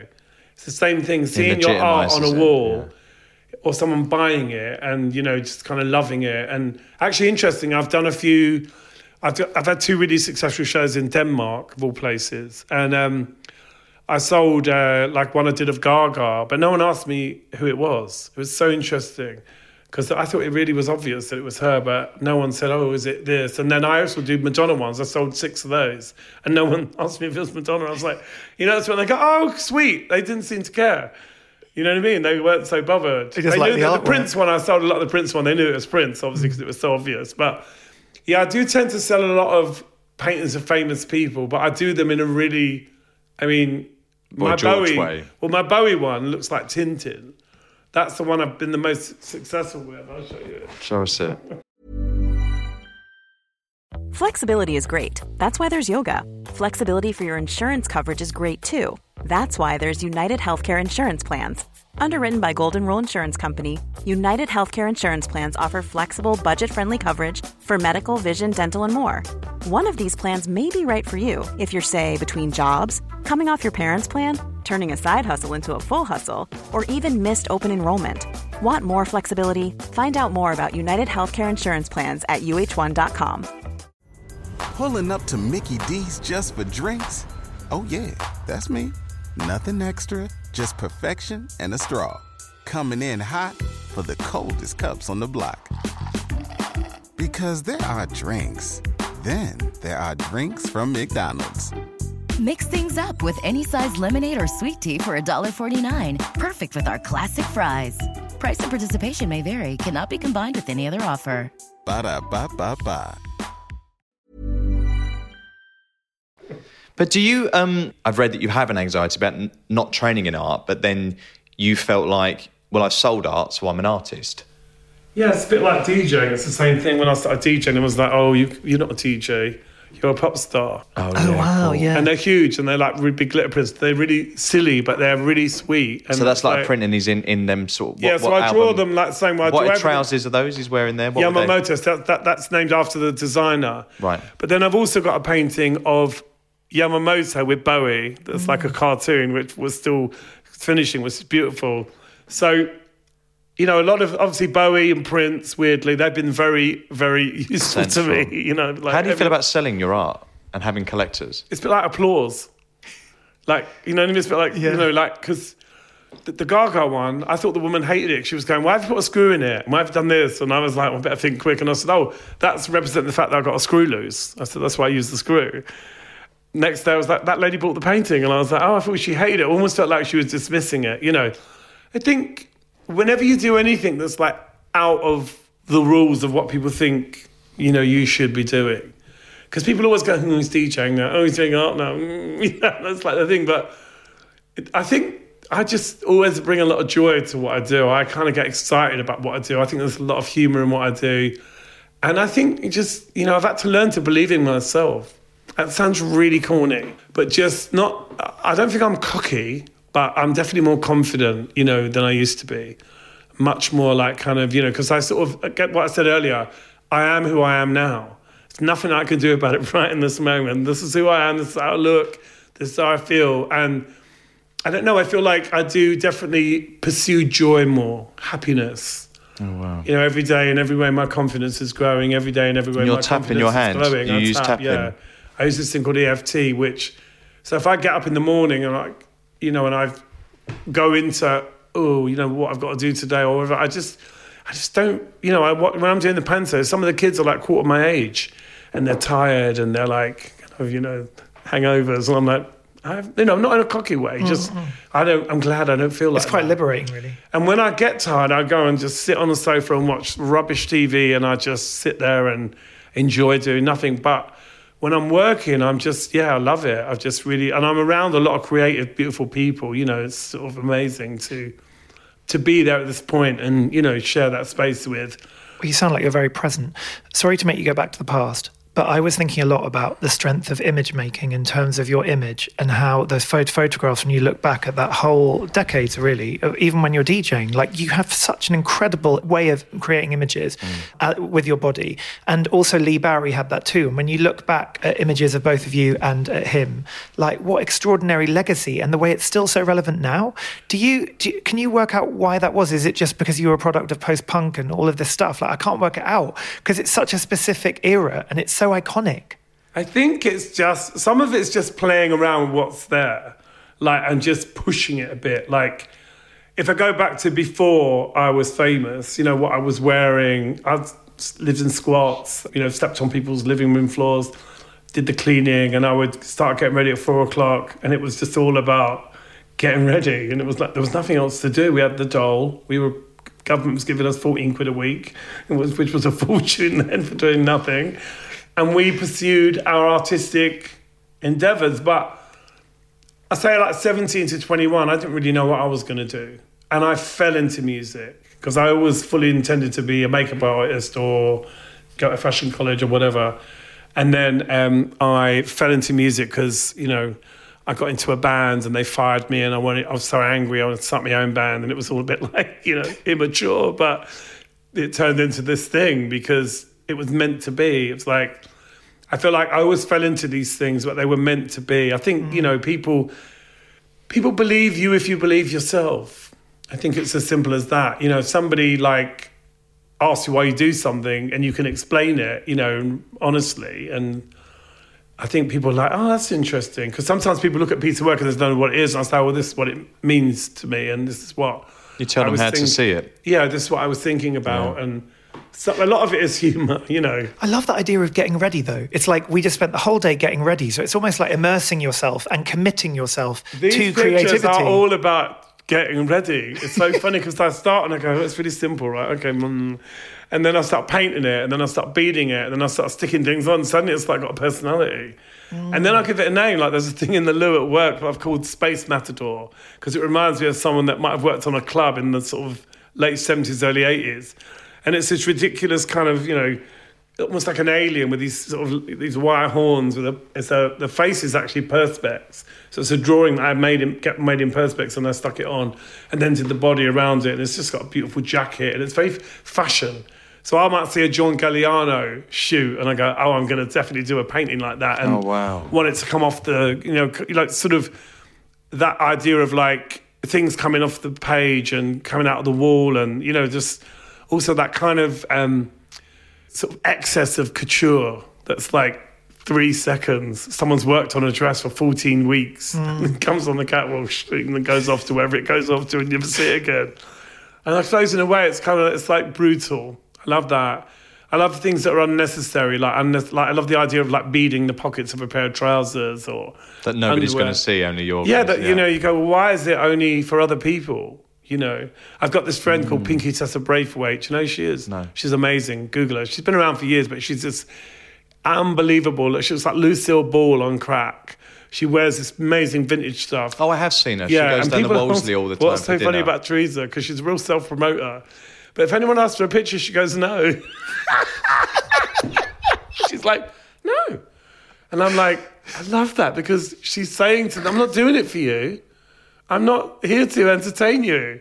It's different because I've chosen to entertain, so I never say no. I always say yes, even if I'm looking like a tramp. I'm always like, yeah, sure, as long as you don't mind this version, Actually, I've discovered, to my pleasure that actually cutting out the anxiety around being outside and in public. You know, one of the things about going on the jungle, it exposed me in a way that I never planned to be exposed. So I was like, but it was really a relief when I came out, because like people were just like, it's like they saw me, you know, whereas the sort of media were quite bitchy and calling me all this, that and the other.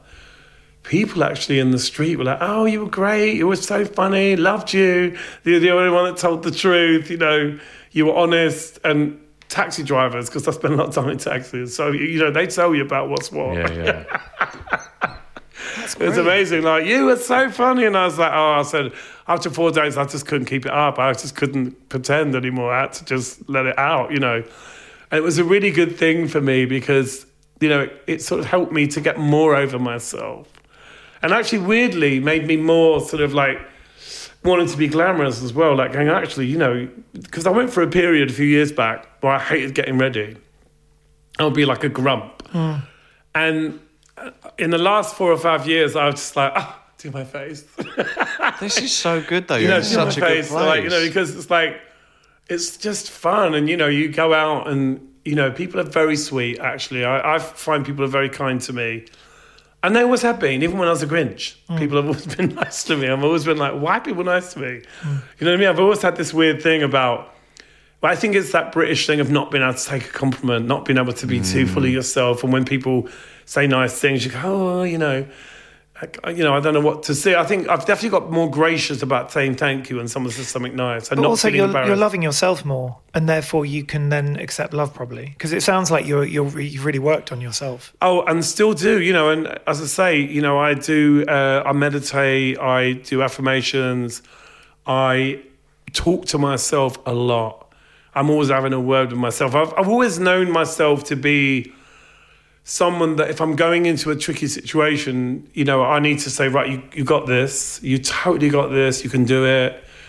No reason. Being nervous isn't going to help you, right? So, you know, it's just giving yourself a roadblock in your thinking. Tapping is amazing because you do it and you feel like an idiot doing it, you know. And then half an hour later or an hour later, you've done something. You go, I didn't do what I always do, you know. And it's sort of, it's quite fun to have the opportunity to walk into a room, like when I went to New York to, you know, meet the Moulin Rouge people and to do a fitting and to go, right, I don't need to bring that person with me. Leave that person there.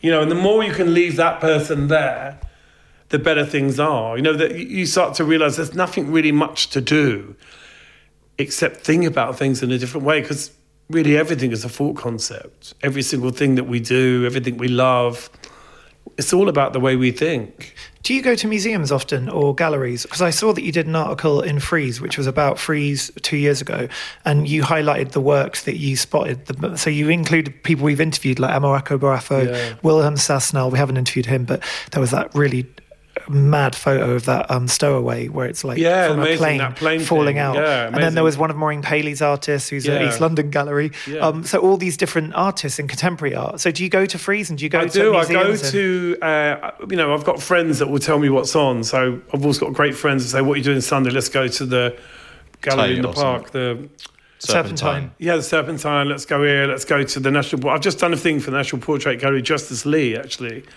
I had this whole thing, because normally when I do Lee, I have to take the beard off. That's I've done doing Captain Hook. Yeah. So I was like, I can't do the thing. But anyway, we found a way of doing it. It was genius. So I wore the silver, like, I've got it out there, I wore the hoodie thing, but I held it up in front of my mouth with the white gloves. So like, as if I was taking it off. And then we did another one with white gloves, and it was really fun. It was like, because at first I was like, I'm not going to be able to do this. And then I was like, I found a way. And then I wore this like puffball head thing that I've got, which is just, you can't see anything. But weirdly, you can still see it's me. So you got one eye through, and it's like, I feel like we talked about Lee briefly earlier. I mean, I think Lee was so brazen. I think he was just such a breath of fresh air when he arrived and when he started to really start to be taken notice. People started taking notice of Lee. I remember one night being at the Fridge. There was this period of where in gay culture where all these muscle women were wearing jewellery around their necks, all these beads. I don't know if you remember that. Chokers or No, just beautiful like beads, just loads of these colourful beads, all muscly, but it was a thing. Yeah. And everyone was in shorts and everyone had amazing bodies. And it was just like torture. That was like the era of trade, wasn't it? Yeah, but it was like the Daisy Chain trade. It was that kind of area. I remember that, yeah. Anyway, I remember because I was always overdressed. So I was always in a hat and jacket and whatever. I remember seeing Lee at the Daisy Chain in basically naked with like this merkin on, push-up bra and this puffball head thing and these boots. And he had his bum out. And he actually was really tall. He had great legs, Lee. And I remember thinking, actually, he's kind of sexy. You know, he's kind of confident. And there's something about him that is very sexy. But just seeing him in the sea of all this perfection and Lee just like, you know, with this belly, and, you know, it was kind of inspiring in a way. I mean, did he ever introduce you to Freud? When he, you know, Lucian Freud was painting him, wasn't Christine, who does my makeup, was painted by Freud, and her sister Nicola was also painted by Freud. They photoed together. Wow. And actually, I can say this now because he's gone, but I'm getting into trouble. She said that in the painting, Christine's head's cut off, and she said it's because she wouldn't sleep with him. That's probably not true. That's No, allegedly. I don't know. He's together, isn't he? It's true. But yeah, no, so you see Nicola, and there's a dog, and then you see Christine, and she's kind of... She's got a red cut off. Oh my God, punishment. There is another one, I think, with her in it, but that particular painting, she said that particular week she'd pissed him off or something. Wow. But yeah, I mean, those paintings of Lee are just insane. I mean, even, you know, the fact that he's not wearing his usual outfits, but he just looks completely naked and he's there. It's really inspiring painting. I mean, it's just really clever. I understand that, like, you know, there's different types of art. There's art that's about detail and perfection, and I can look at that and be, oh, that's amazing, but I would never think of doing it. It would take too long. I'll just be like, no, I can't.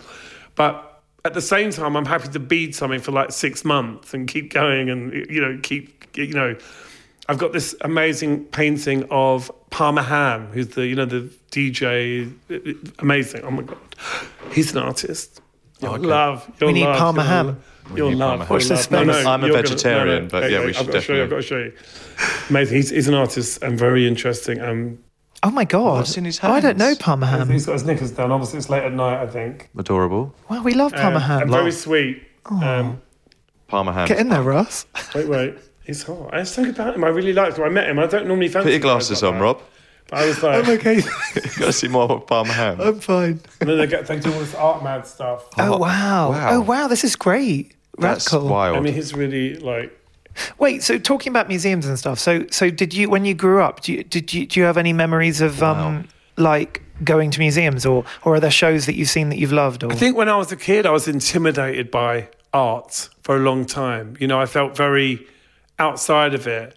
But I remember sort of loving Andy Warhol, like loving that. And then, of course, even when I met Andy Warhol, I was really impressed, but I pretended not to be. I was like proper, like, who cares? Mandy Warhol. We used to call him Mandy Warhol. Marilyn used to go Mandy Schwartzschwag. You know, we used to just come up with these, like, sitting there going, Schmandy Warhol. It was hilarious. Me and Marilyn, like, just used to... And Marilyn, obviously, he hated Marilyn. So he was like... Why did he hate Marilyn? Because Marilyn was rude. And Marilyn was like beautiful and indifferent and just couldn't care less. It's just like, he'd be like, oh, she's so boring. Marilyn used to get everyone was boring, but that was the starting point, you know, like, oh, boring, you know. Boring, just so impressed, you know. But then if he was in love with someone, he'd drive me insane to call them. You call them, because they'll speak to you, because you're Boy George, like...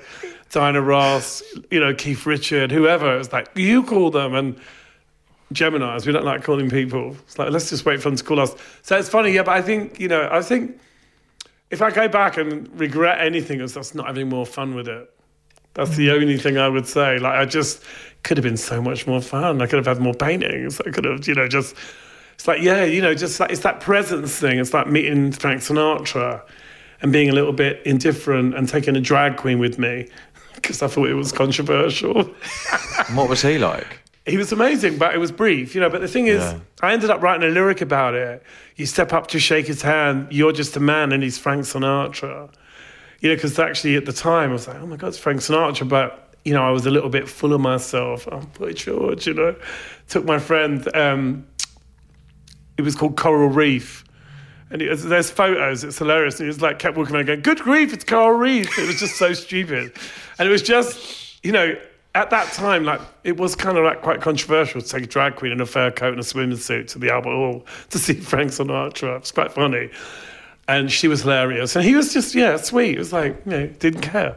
Probably met loads of drag queens. Didn't give a shit. Yeah. But it was like, I remember thinking, I wish I'd been more present in that moment, you know, and sort of got a photo or something, you know. Not that it matters, but... I want to talk about a term that I read with you, future nostalgia. What is future nostalgia? What you create in the future will be nostalgia. You know, people are only interested in nostalgia. Like, there's this attitude that, particularly in rock and roll, that you get to a certain point and you can't do anything else. You know, no one else can write a Christmas song. No one else can do this. And, you know, you're kind of... I feel like the music industry... It's about selecting a handful of people to be the centre of attention, and everybody else has got to stay in their lane. And I think one of the things I've always done is like, okay, pop music's going that way, I'm just going to be a DJ. Oh, I can't get played on the radio, I'm just going to make more art then, fuck you, I'll do that. Or I'm going to be a DJ, or I'm going to do both, or I'm going to act, or I'm going to be in a panto. It's quite Andy Warhol, because he did a lot of stuff, you know, like everyone's like, don't do that, you're Andy Warhol. And I was like, fuck off, I'm 60, I'm going to be a model. You know, I mean, even, this is absolutely true. A few years ago, I said to my manager, why don't you get me some modelling work? And he started laughing. I said, I didn't mean like supermodel, I mean like character stuff, you know, like character modelling, you know, like for a brand. And he goes, oh, don't be ridiculous. Then like 2 weeks later, I got Dior. And I was like, see, that's what I mean. Wow. You know, it was only like one thing, but it was, you know, it was funny because it was, the fact that I said, can I be a model? And he was like, you know, laughed in my I love face. that though. So Warhol's sort of template really inspired you, and it also made you. 1000%. I mean, it also made you like, feel welcome though. I also love the fact that Warhol and Lou Reed is the other one that I was obsessed with, even more than Bowie. There's that amazing interview with Lou Reed where they say, "Are you a homosexual or a transvestite?" And he goes, "Sometimes." And he goes, "Which one?" He goes, that's, "What is?" That's on the internet. Which one? He goes, "What does it matter?" Yeah.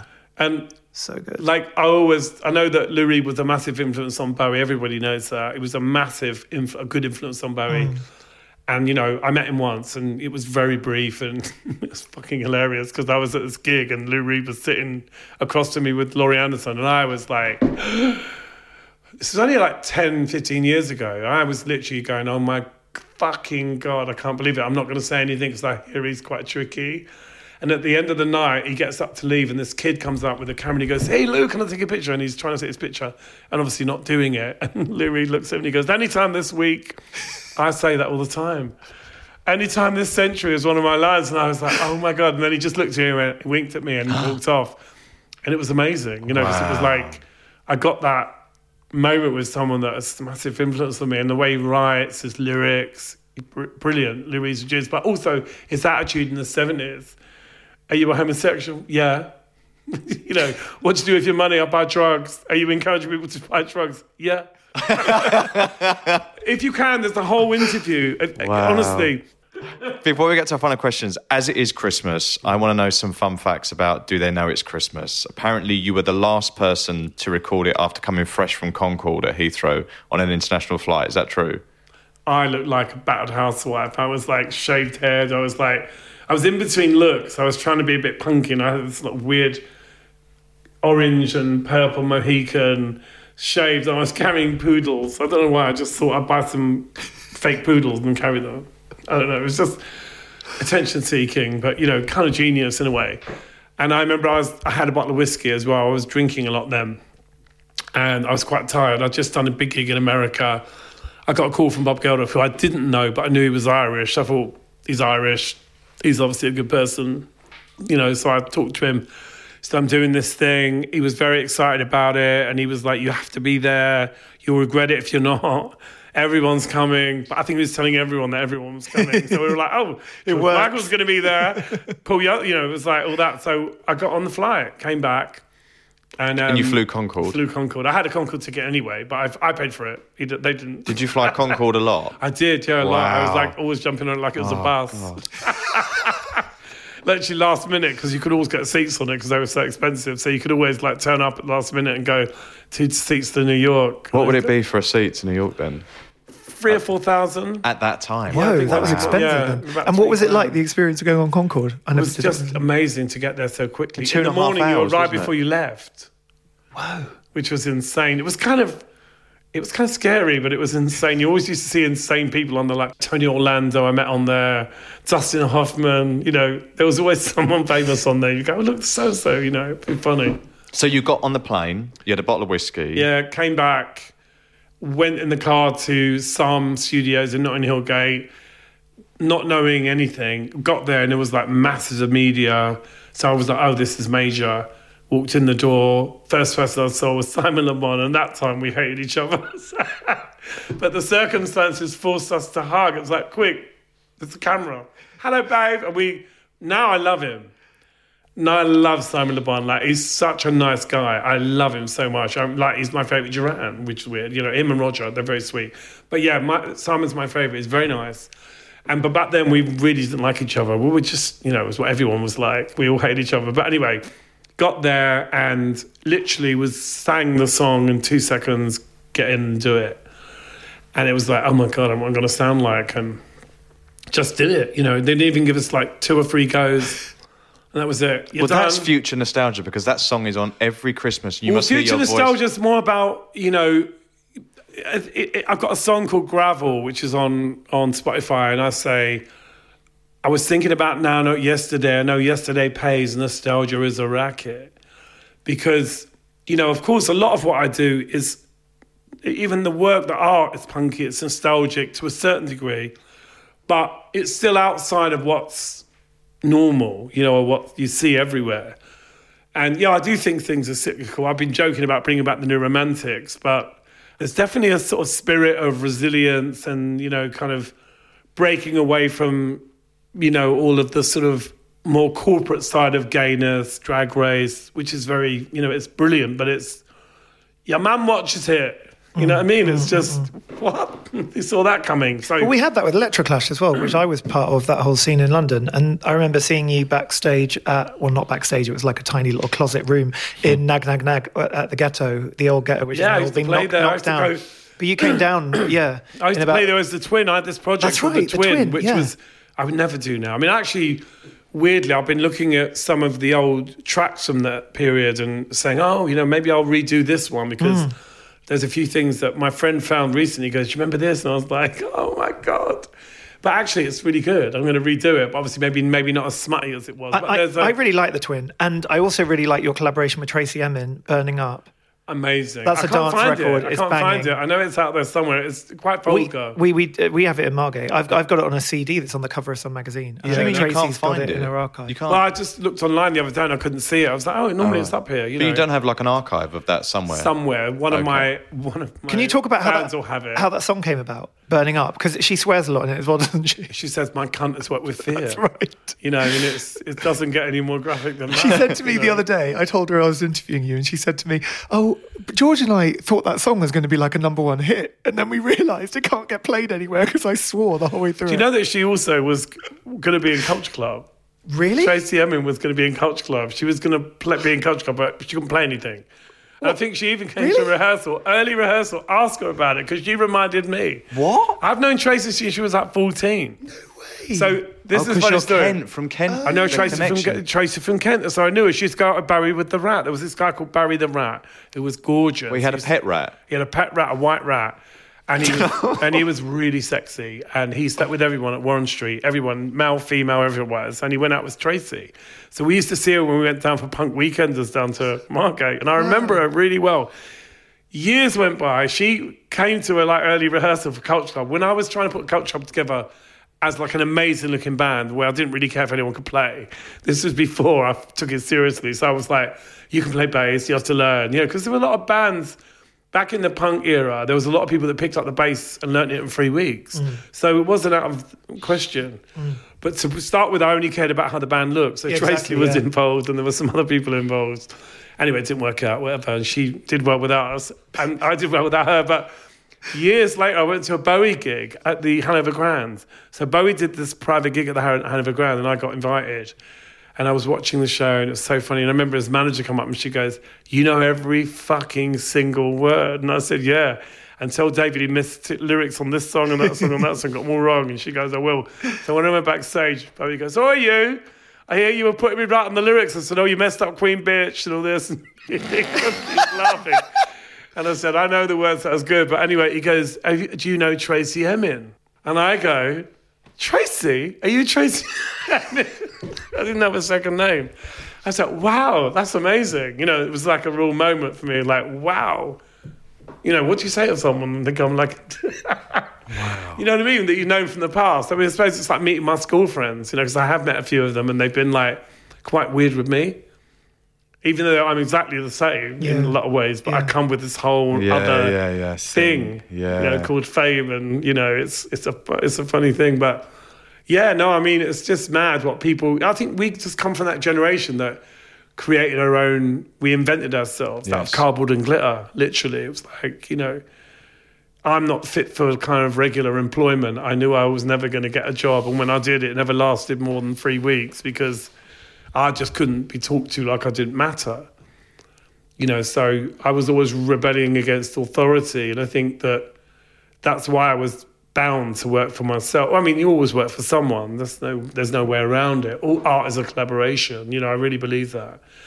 And, you know, but I think there's people that do it and there's people that don't do it. And it's really about doing it, whatever it is, going for a walk, making your dinner, doing a painting, making an outfit, you know, whatever. It's like, you just got to get on with it. Amazing. And it's that do it now, don't stop, you know, and it might be rubbish. You know, somebody might laugh at it and, you know, but then it might be good for a video or, you know, so I don't, obviously I know what I've sold, so I know there's a certain thing that people like, but actually I'm always surprised by what people buy. I mean, I sold this painting 2 years ago and it was really, I did it as a joke in Australia, but it was intentional.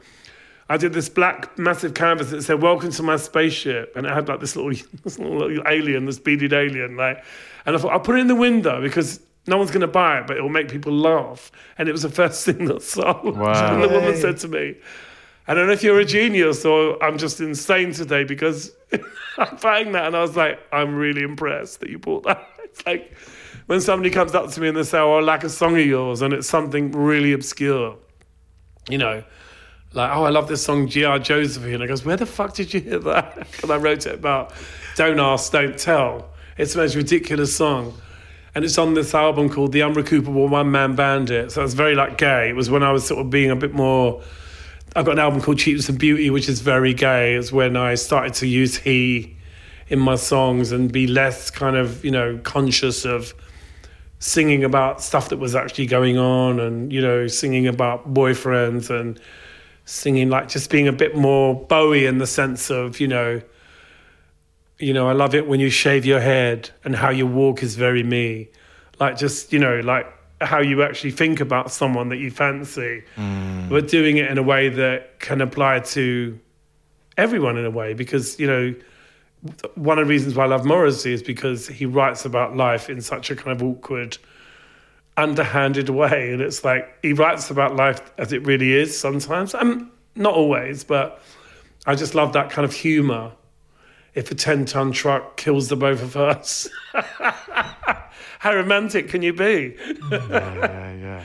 Well, amazing. How many hats have you got, George? You have a collection, don't you? Probably at the moment 300. And how do you store them all? Over the place. They're like under tables. But in the boxes, cupboards. or are they on like boxes, mannequins? And I'm always trying to get new ones. Actually, finding someone to make these. These ones are Child of the Jago, so it's Vivienne Westwood's. Oh yes, son. They sell them online, so you can still get them. They're great. He's really talented. But not many people like hats. Like, most people feel silly in a hat, but I feel more silly without a hat. When did you first start wearing hats? In the 70s. Oh, really? Yeah, when I was first dressing up, I was like, oh, put a turban on, put a hat on, everything. Have you still got hats from the 70s? Yeah. And do you ever wear them again? Yeah, I mean, some of them are a bit small now. I mean, there's some things, you know, I don't know if it's the same for you, but you put things on, you think, I still look great in this. Yeah.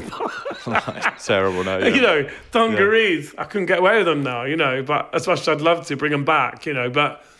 Yeah, I feel like doing Panto, some of the costumes are very new romantic. They've made me these amazing blouses, and I'm taking this home.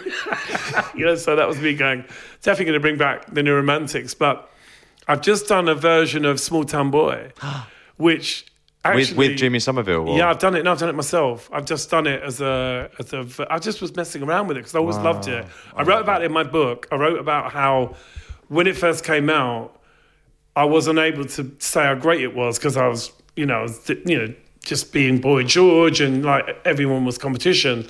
But I remember at the time just going, wow, this song is so amazing and this video is so amazing and wow, what a song. If you only ever write one song, that's the one to write, yeah. And then you're sort of climbing into it, going, actually, I wouldn't be able to sing this because I don't sing it in falsetto. Climbing into it, you go, oh my God, this is like, can be different. But also your voice has evolved so much. You haven't released it yet. I'll share what I've done on this. You haven't released it yet? No, I'm still working on it. So I've been trying to get, I want to try and get Napalm Death to play on it. So are you using the Vodafone on it? Is that what it's called?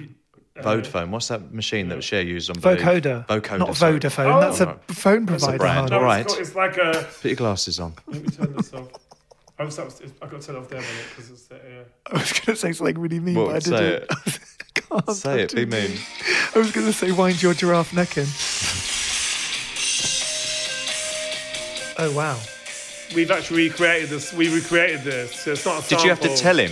Ask his permission? No. He'll just get PRS. He just gets everything.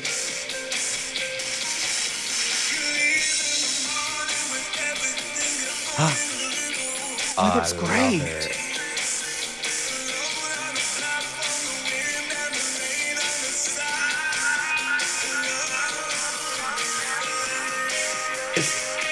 This song is so now. It's Yeah, it is. You're fucking right. It's great. really now. So weird. I listen how now to it this is. all the time. I guess everything's always now, right? In a way. Fascinating. I love your voice so much.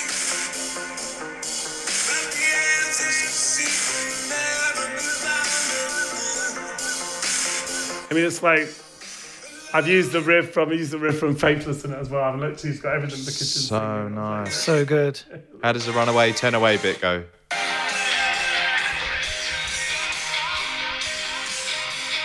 That riff is killer. It really is, It's yeah. just It's magic, so good. You magic. play that at DJ. I mean, live, this will be insane. This will be like a moment. It'll have to be one of the last songs because it'll be like... It's like that New Order track as well. There's that New Order track. I was thinking of doing that I as remember well. in the Electro Clash. How does it feel? Yeah. When So you're Electro allowed to Clash do was all anything kicking without off, telling that the Yeah, you artist? could cover was. Karma Yeah, of course. Chameleon You have if to you re-record want. it all yourself. But Anyone then, can but then cover the anything. artist would get Well, royalties. it's somehow. interesting Yeah. because Oh. if you change it dramatically, if you change it, then you can't. But these days, people seem to be less uptight about allowing things to be different. As long as you just say, look, it's his song and you keep it all of it, it's because you get performance when you cover something and you get all the benefits that come with doing that because it's such a beautiful moment. You go, ooh, obviously I'm conscious. I never want to do anything that upsets another person. But I've covered like Yoko Ono songs, Bowie, obviously, T-Rex. I love covering things. It's like, I used to be a bit of a snob about it and then suddenly went, actually, when you climb into a song, sometimes the song you don't really like. And then you go, actually, this is a different feeling. And playing around with the chords and just, trying to, the cliche, make it your own. But actually, the thing is that, obviously, I couldn't sing it in falsetto anyway. I couldn't sing that high, but it's interesting hearing it brought down. You go, actually, it's still got a sadness to it. It's got this kind of- amazing song. yeah, it's a beautiful song. got And kind of it's not longing something to I it. would have ever thought of covering. And I'm like, I should listen to myself less. It's great. It's great. Well, we're going to get into our final questions now. We've been talking Yeah, for sure. so long. Thank you Yeah, so no, much I for don't feel giving like us. I don't feel like we I've love been it. there for us. No, neither do I. And everyone listening is going to love this. Love. They're going to be able to escape their families over the Christmas period Okay. and listen to the world of Boy George. If you could do an art heist, you could have any artwork in the world for yourself. What would it be and why? Ooh, I would love Andy Warhol's soup can. Which one? Like The can, tomato. tomato soup. That'll be tomato. Tomato. Did you see those at the time they were made? I saw them exhibited, but I Yeah. never saw them, obviously, because it was the mid-70s. So I didn't get to New York till 81, 82. Right. So that was when I got there. And obviously, it was... I had to get a bit more famous before I got the phone call. Andy Warhol wants to invite you to lunch.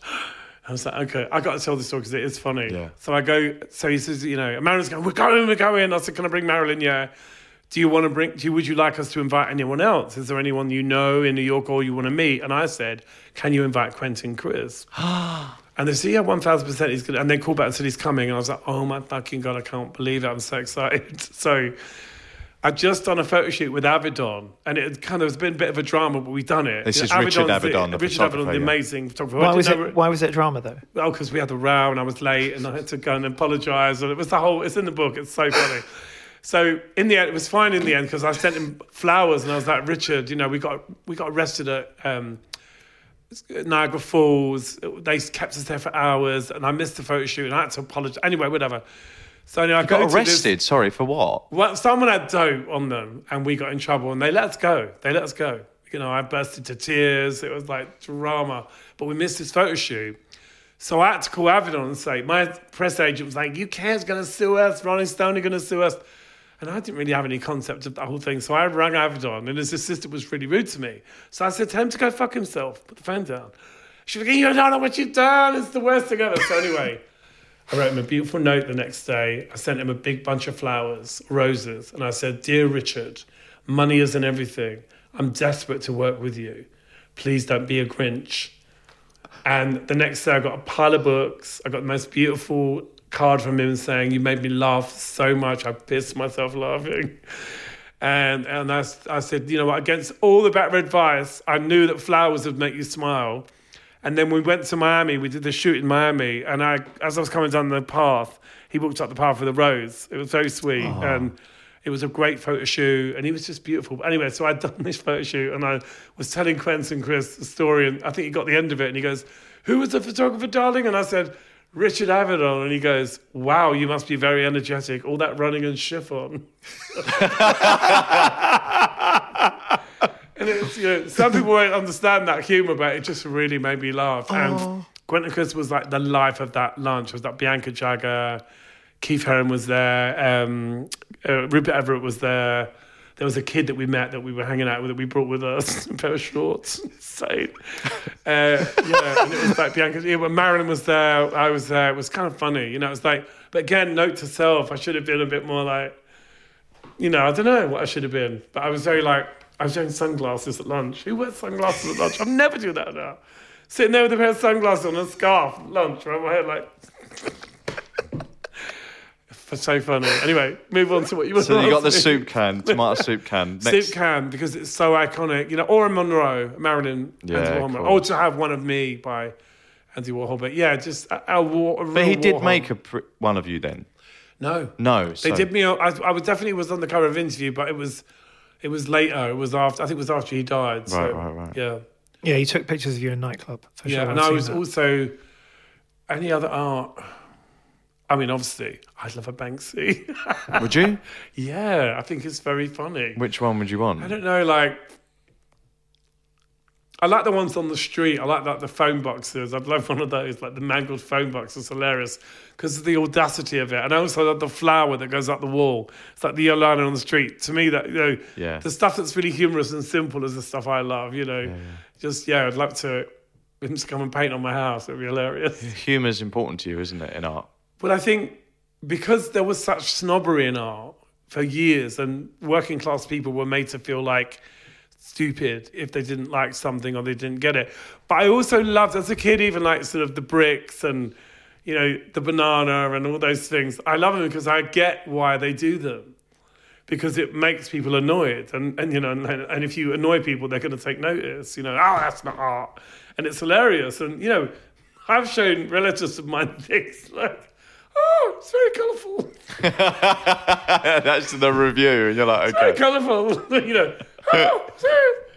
do that? Just not understanding it, And then other people that just go, can I have one? And it's amazing, What is your favourite colour? Bright orange. Yes. I love orange. Mine too, we're matched. Punk orange. I love anything orange. I lose a lot of orange in my paintings. Yeah. Always orange. And, it's not a colour everyone loves, but I just really love it. The more fluorescent, the better. Yeah. What is the paint you use? Acrylic. Is it straight from the tube or do you mix it? sometimes mix it, sometimes add like medium, sometimes like water it down, you know, and do more of a watercolory type thing on like paper sometimes, you know, like watering it down and just kind of getting that slight like a delay in the line, which is nice, you know, just no training, just kind of blindly going and go, oh, that works. Oh, that's good, you know. Oh. Did you always paint then? Because Yeah. you're talking about medium and stuff. Like, I never painted. So I Yeah, don't no, know. I always painted, but... What, since sort of- childhood or sort of thing? Yeah, since school, really. Oh, right. School was the place where I loved painting and, you know, was always like getting praise for my work. That's the only praise I got. It's the only classroom where I actually got really good reports. Like, George is creative. Everywhere else is like, if you just stop dreaming, looking out the window and being a useless waste of space. I couldn't wait for the bell to go so I could go home and watch Junior Showtime. Well, our final question is, What is the best advice you've ever received when it comes to in your terms art, of your art or creativity? Don't edit yourself. Like, just, you know, and also kind of, it's good to explain it to people. You know, when you give someone a perspective, because when you're looking at stuff, I remember years ago going to see that famous painting. It was like a blank painting. I can't remember what it's called now, but I remember seeing it and, you know, everyone's like, what is this? It's a white piece of canvas. And I was like, yeah, but it's kind of emotional.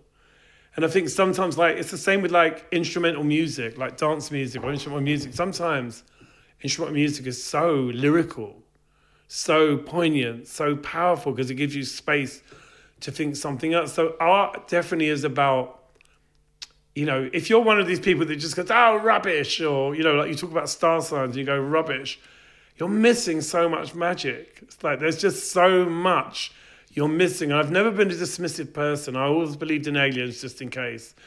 I have same policy with God. Yeah, absolutely. I believe in all the gods, you know. But ultimately, yeah, it's about kind of using this space properly while you're here, just having real fun with this space. And, you know, just the best conversation last week. Do you like Judi Dench? I was like, everyone likes Judi Dench. That's not that's a question that answers itself, you know. But this is where you're going to now, post this interview. I'm going to give her her cake. For her birthday. I'm going to say it's vegan, sugar-free. They'll all be like crying. No, it's I'm taking her cake. I'm just going to deliver it. Apparently she likes me, and that's good, because who wouldn't like to be liked by Judi Dench? Exactly. And she's obsessed with trees, the same as me. Trees? I love trees. Trees are like... I mean, I've always loved trees. When I was in Australia, I was obsessed because the trees in Australia are like unbelievable. They're like unbelievable. But actually, during the pandemic, I spent a lot of time with trees, you know, and I started to look into like the way they communicate and all that interesting stuff about nature. And actually, I write a lot about nature, about looking at a flower. You know, it's I got this line: "It's such a tonic to be iconic and look a flower in the face." Because, you know, you look at actually, one of the things, like, look at a flower. Flowers are essential. Everything on this planet is essential except for you and me. Like, we're not essential, but we're missing all the kind of magic around us. And I think that's what art does, because you start to make art, you look at nature more. And you see faces in the trees, and you see things in walls, and this is a great place to be, because it's an art haven around here. Everywhere around the East End is all about art. They do tours. You can hear people talking outside the door. It's really fun. And it's, you know, I'm living next to Gilbert and George, which is insane. I'm sure some frequencies are coming through the wall. Tracy used to live on this street, so it's absolutely quite an iconic area. It is a really, it feels like you could put something up on the wall and it'll stay there, which is interesting. Do you know what I mean? Oh, you mean like street art in some capacity? Yeah, I've seen a few things like, oh, well, that's going to last, and it's still there. There is definitely...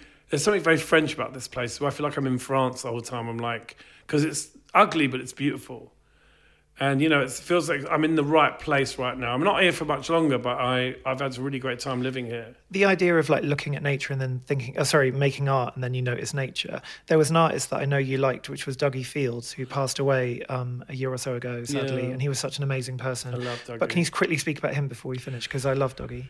Well, Dougie was one of the people I knew that was an artist and was quite successful, and he was always you knew his work. It had a real look about it, and it was consistent, and really he was like a real brand.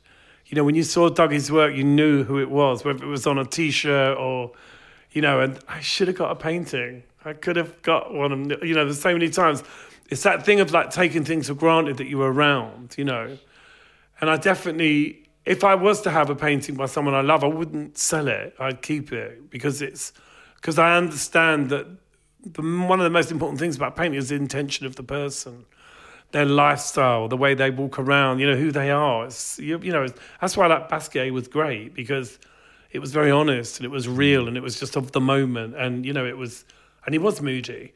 You know, he was moody, as you are when you're that age and you think everyone's telling you what to do. And I remember being around it and just being like, oh, I didn't get it completely, because I knew other people that did stuff like it. So I was like, oh, it reminds me a bit of John Maybury, who was an artist at the time, became a filmmaker.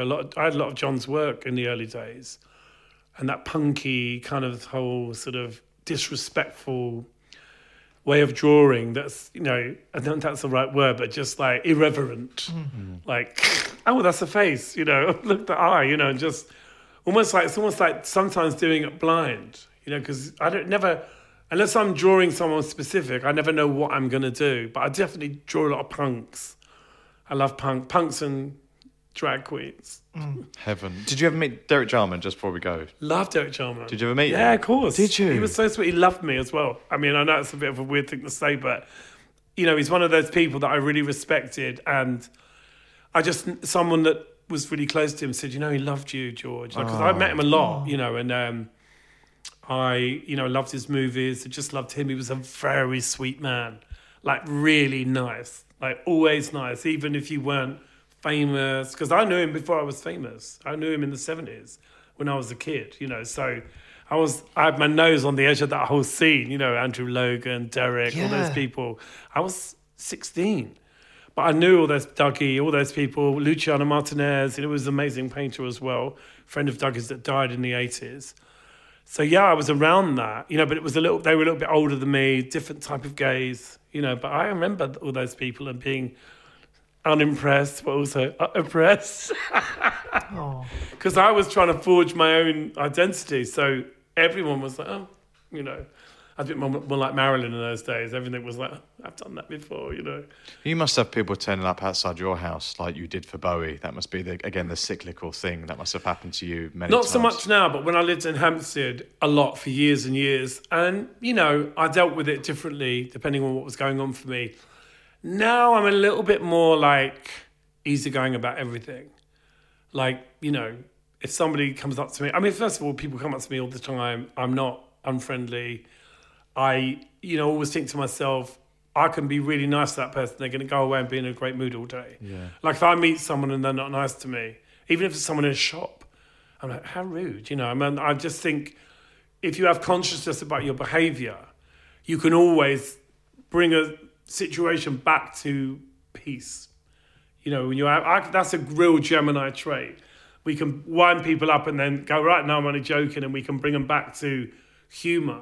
And that is a real quality of Geminis I find anyway. And I can go there if you want to have an argument, but I'm always like, okay, no, we don't need to. It doesn't need to end like this. You know, you had a regret about not having like a painting by Dougie, for example, or whoever it might be, Warhol, whatever. Do you collect, or have you? What do you live with? Because in here you're actually making your own art and then hanging that. I've got a few bits. I've got. There's Grace and Perry behind us. I've got a couple of Bowies. I got a Bowie. What, Bowie artwork? I've got a Bowie art. Yeah, I've got the Monkeys. Really? Yeah, it was gifted to me. Because he did an exhibition in London, didn't he? Yeah, no, this was given to me by a friend as a present, and then I've got a lithograph of his eye, and I've also got a mask that he did of himself, which is a cast of his face that he did in the 90s. I bought it at the expo in Islington, and I was like, oh, I've got to have it. There was only like 10 of them. Yeah.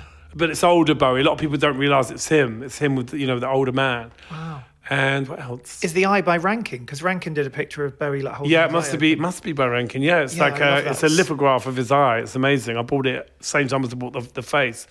And I read a really interesting thing Rankin said about that shoot, which was that he was so expecting Bowie to arrive and it all be about Bowie, and he said he wasn't at all what he was expecting, and actually he feeds off the energy of the photographer, and it was almost like this kind of like, you know, quite spiritual thing between the two of them. Bowie was really interested in other people. Yeah. Or even if he wasn't, he was really good at seeming to be. And I think it was genuine. Yeah, You know, I think it was too. When I took my friend Michael Cavadias to dinner with Bowie, and I rang him up and I was like, don't dress up as Bowie. And he goes, of course I won't. And he goes, but I was about to dress up as Ziggy. He was laughing. Then we went to dinner and he was like as mad a fan as I was. And he couldn't believe I'd invited him to dinner. And I say that Bowie was really gracious and was like, hello, who are you? Who are you? What's your name? Michael. He goes, what do you do? He goes, this and that. And Bowie's like, what's this and that then? What, you must do something. Is it this or that? And then he goes, I'm an actor. He goes, an actor? And he was so sweet and he was telling him. And then Iman said something and Bowie goes to Michael, oh, don't listen to her. She's just too beautiful to have an opinion. Oh my God. He said, she's just a model. That's what he said. And it was like, oh my God. But he was so interested in what I thought about this, that, and the other. Not about him. I wasn't like sitting there going, oh, this album, and I wanted to, but I behaved myself. But he was just beautiful, just very nice, kind. He walked away going, oh my fucking God.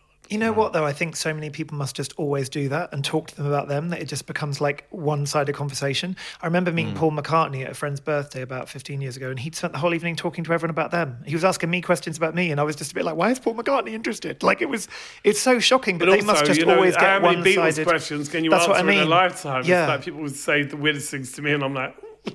Yeah, because it shuts down a conversation, though, I think. It does. Yeah. Well, it's back to the narrative thing of like, let's narrow down the narrative. Let's stick to this when it could be something more, you know. More is always good. More. Let's have more of everything. Let's do more and more of this in the future. Because more love and less misery. Well, also, you have that amazing song at the beginning of that album, the dub album, which is called Bigger Than War.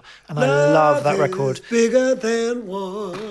Which is actually... with George Clinton. Bigger than the Beatles. Yes. The Rolling Stones. Bigger than Elvis. But not Yoko. Which everyone was like...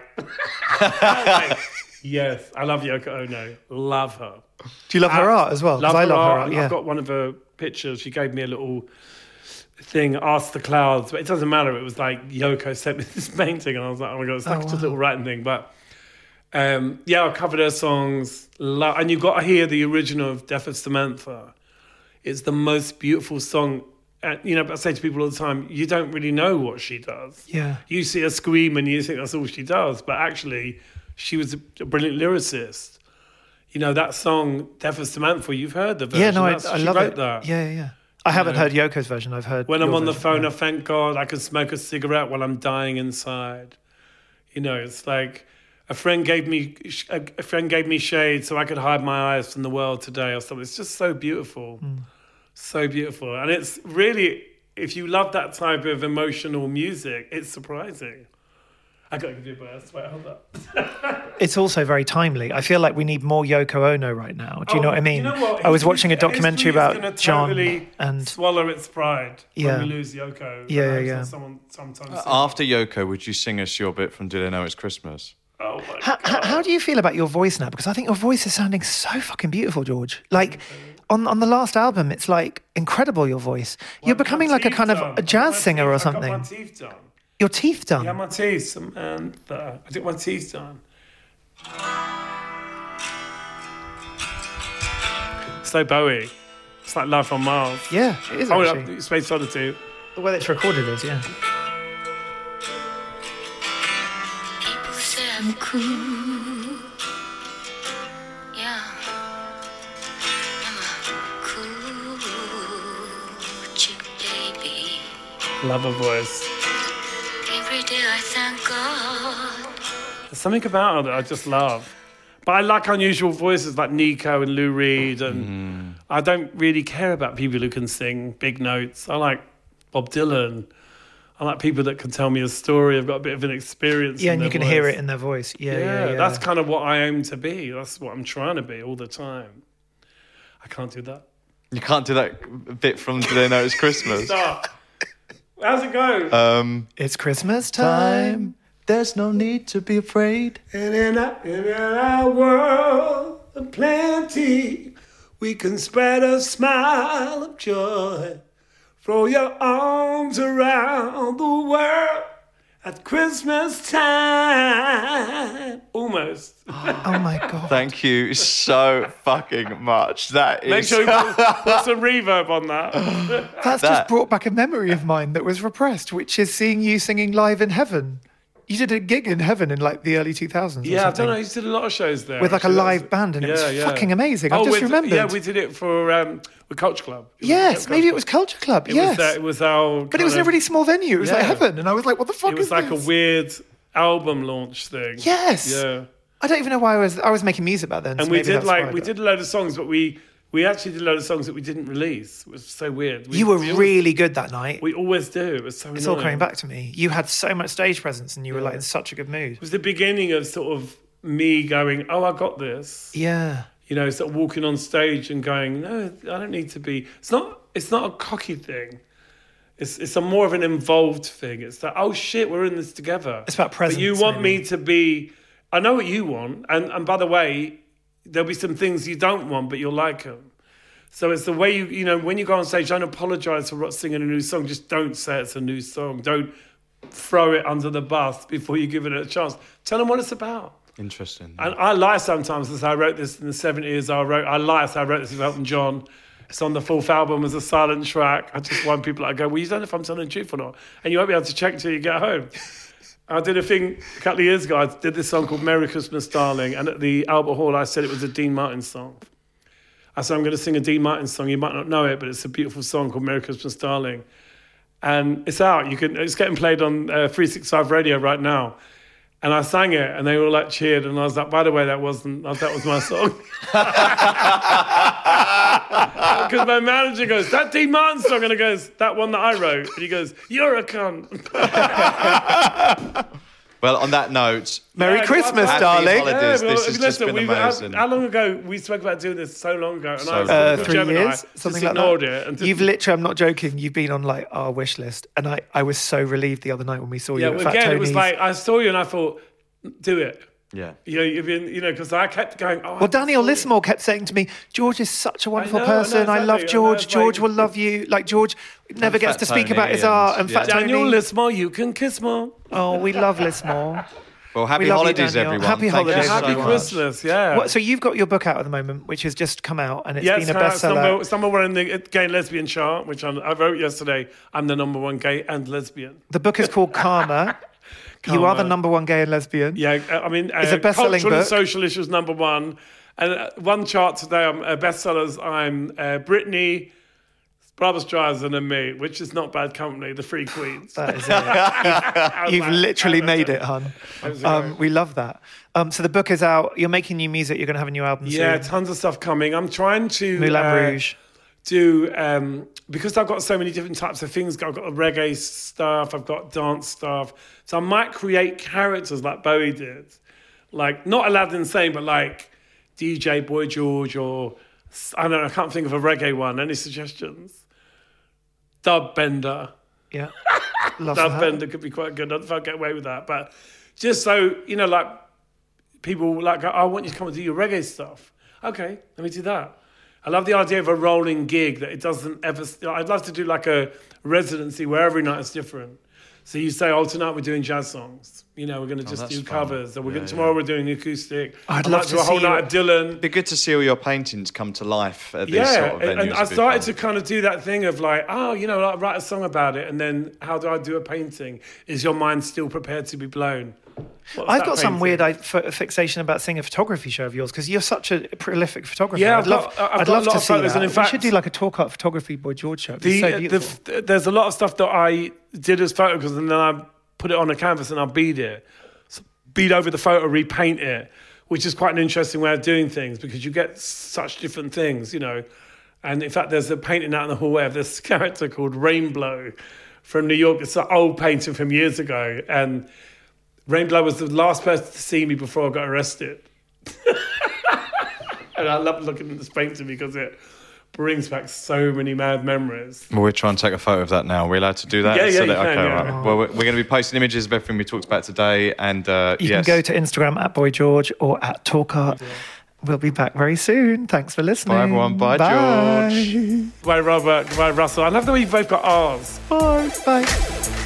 You've been listening to Talk Art with Robert Diamond and Russell Tovey. Follow us on Instagram @TalkArt, where you can view images of all artworks discussed in today's episode, with music by Jack Northover. Subscribe to Talk Art at Apple Podcasts, Spotify, Acast, or wherever it is that you get your podcasts. Give us a rating and write us a comment. Thanks for listening.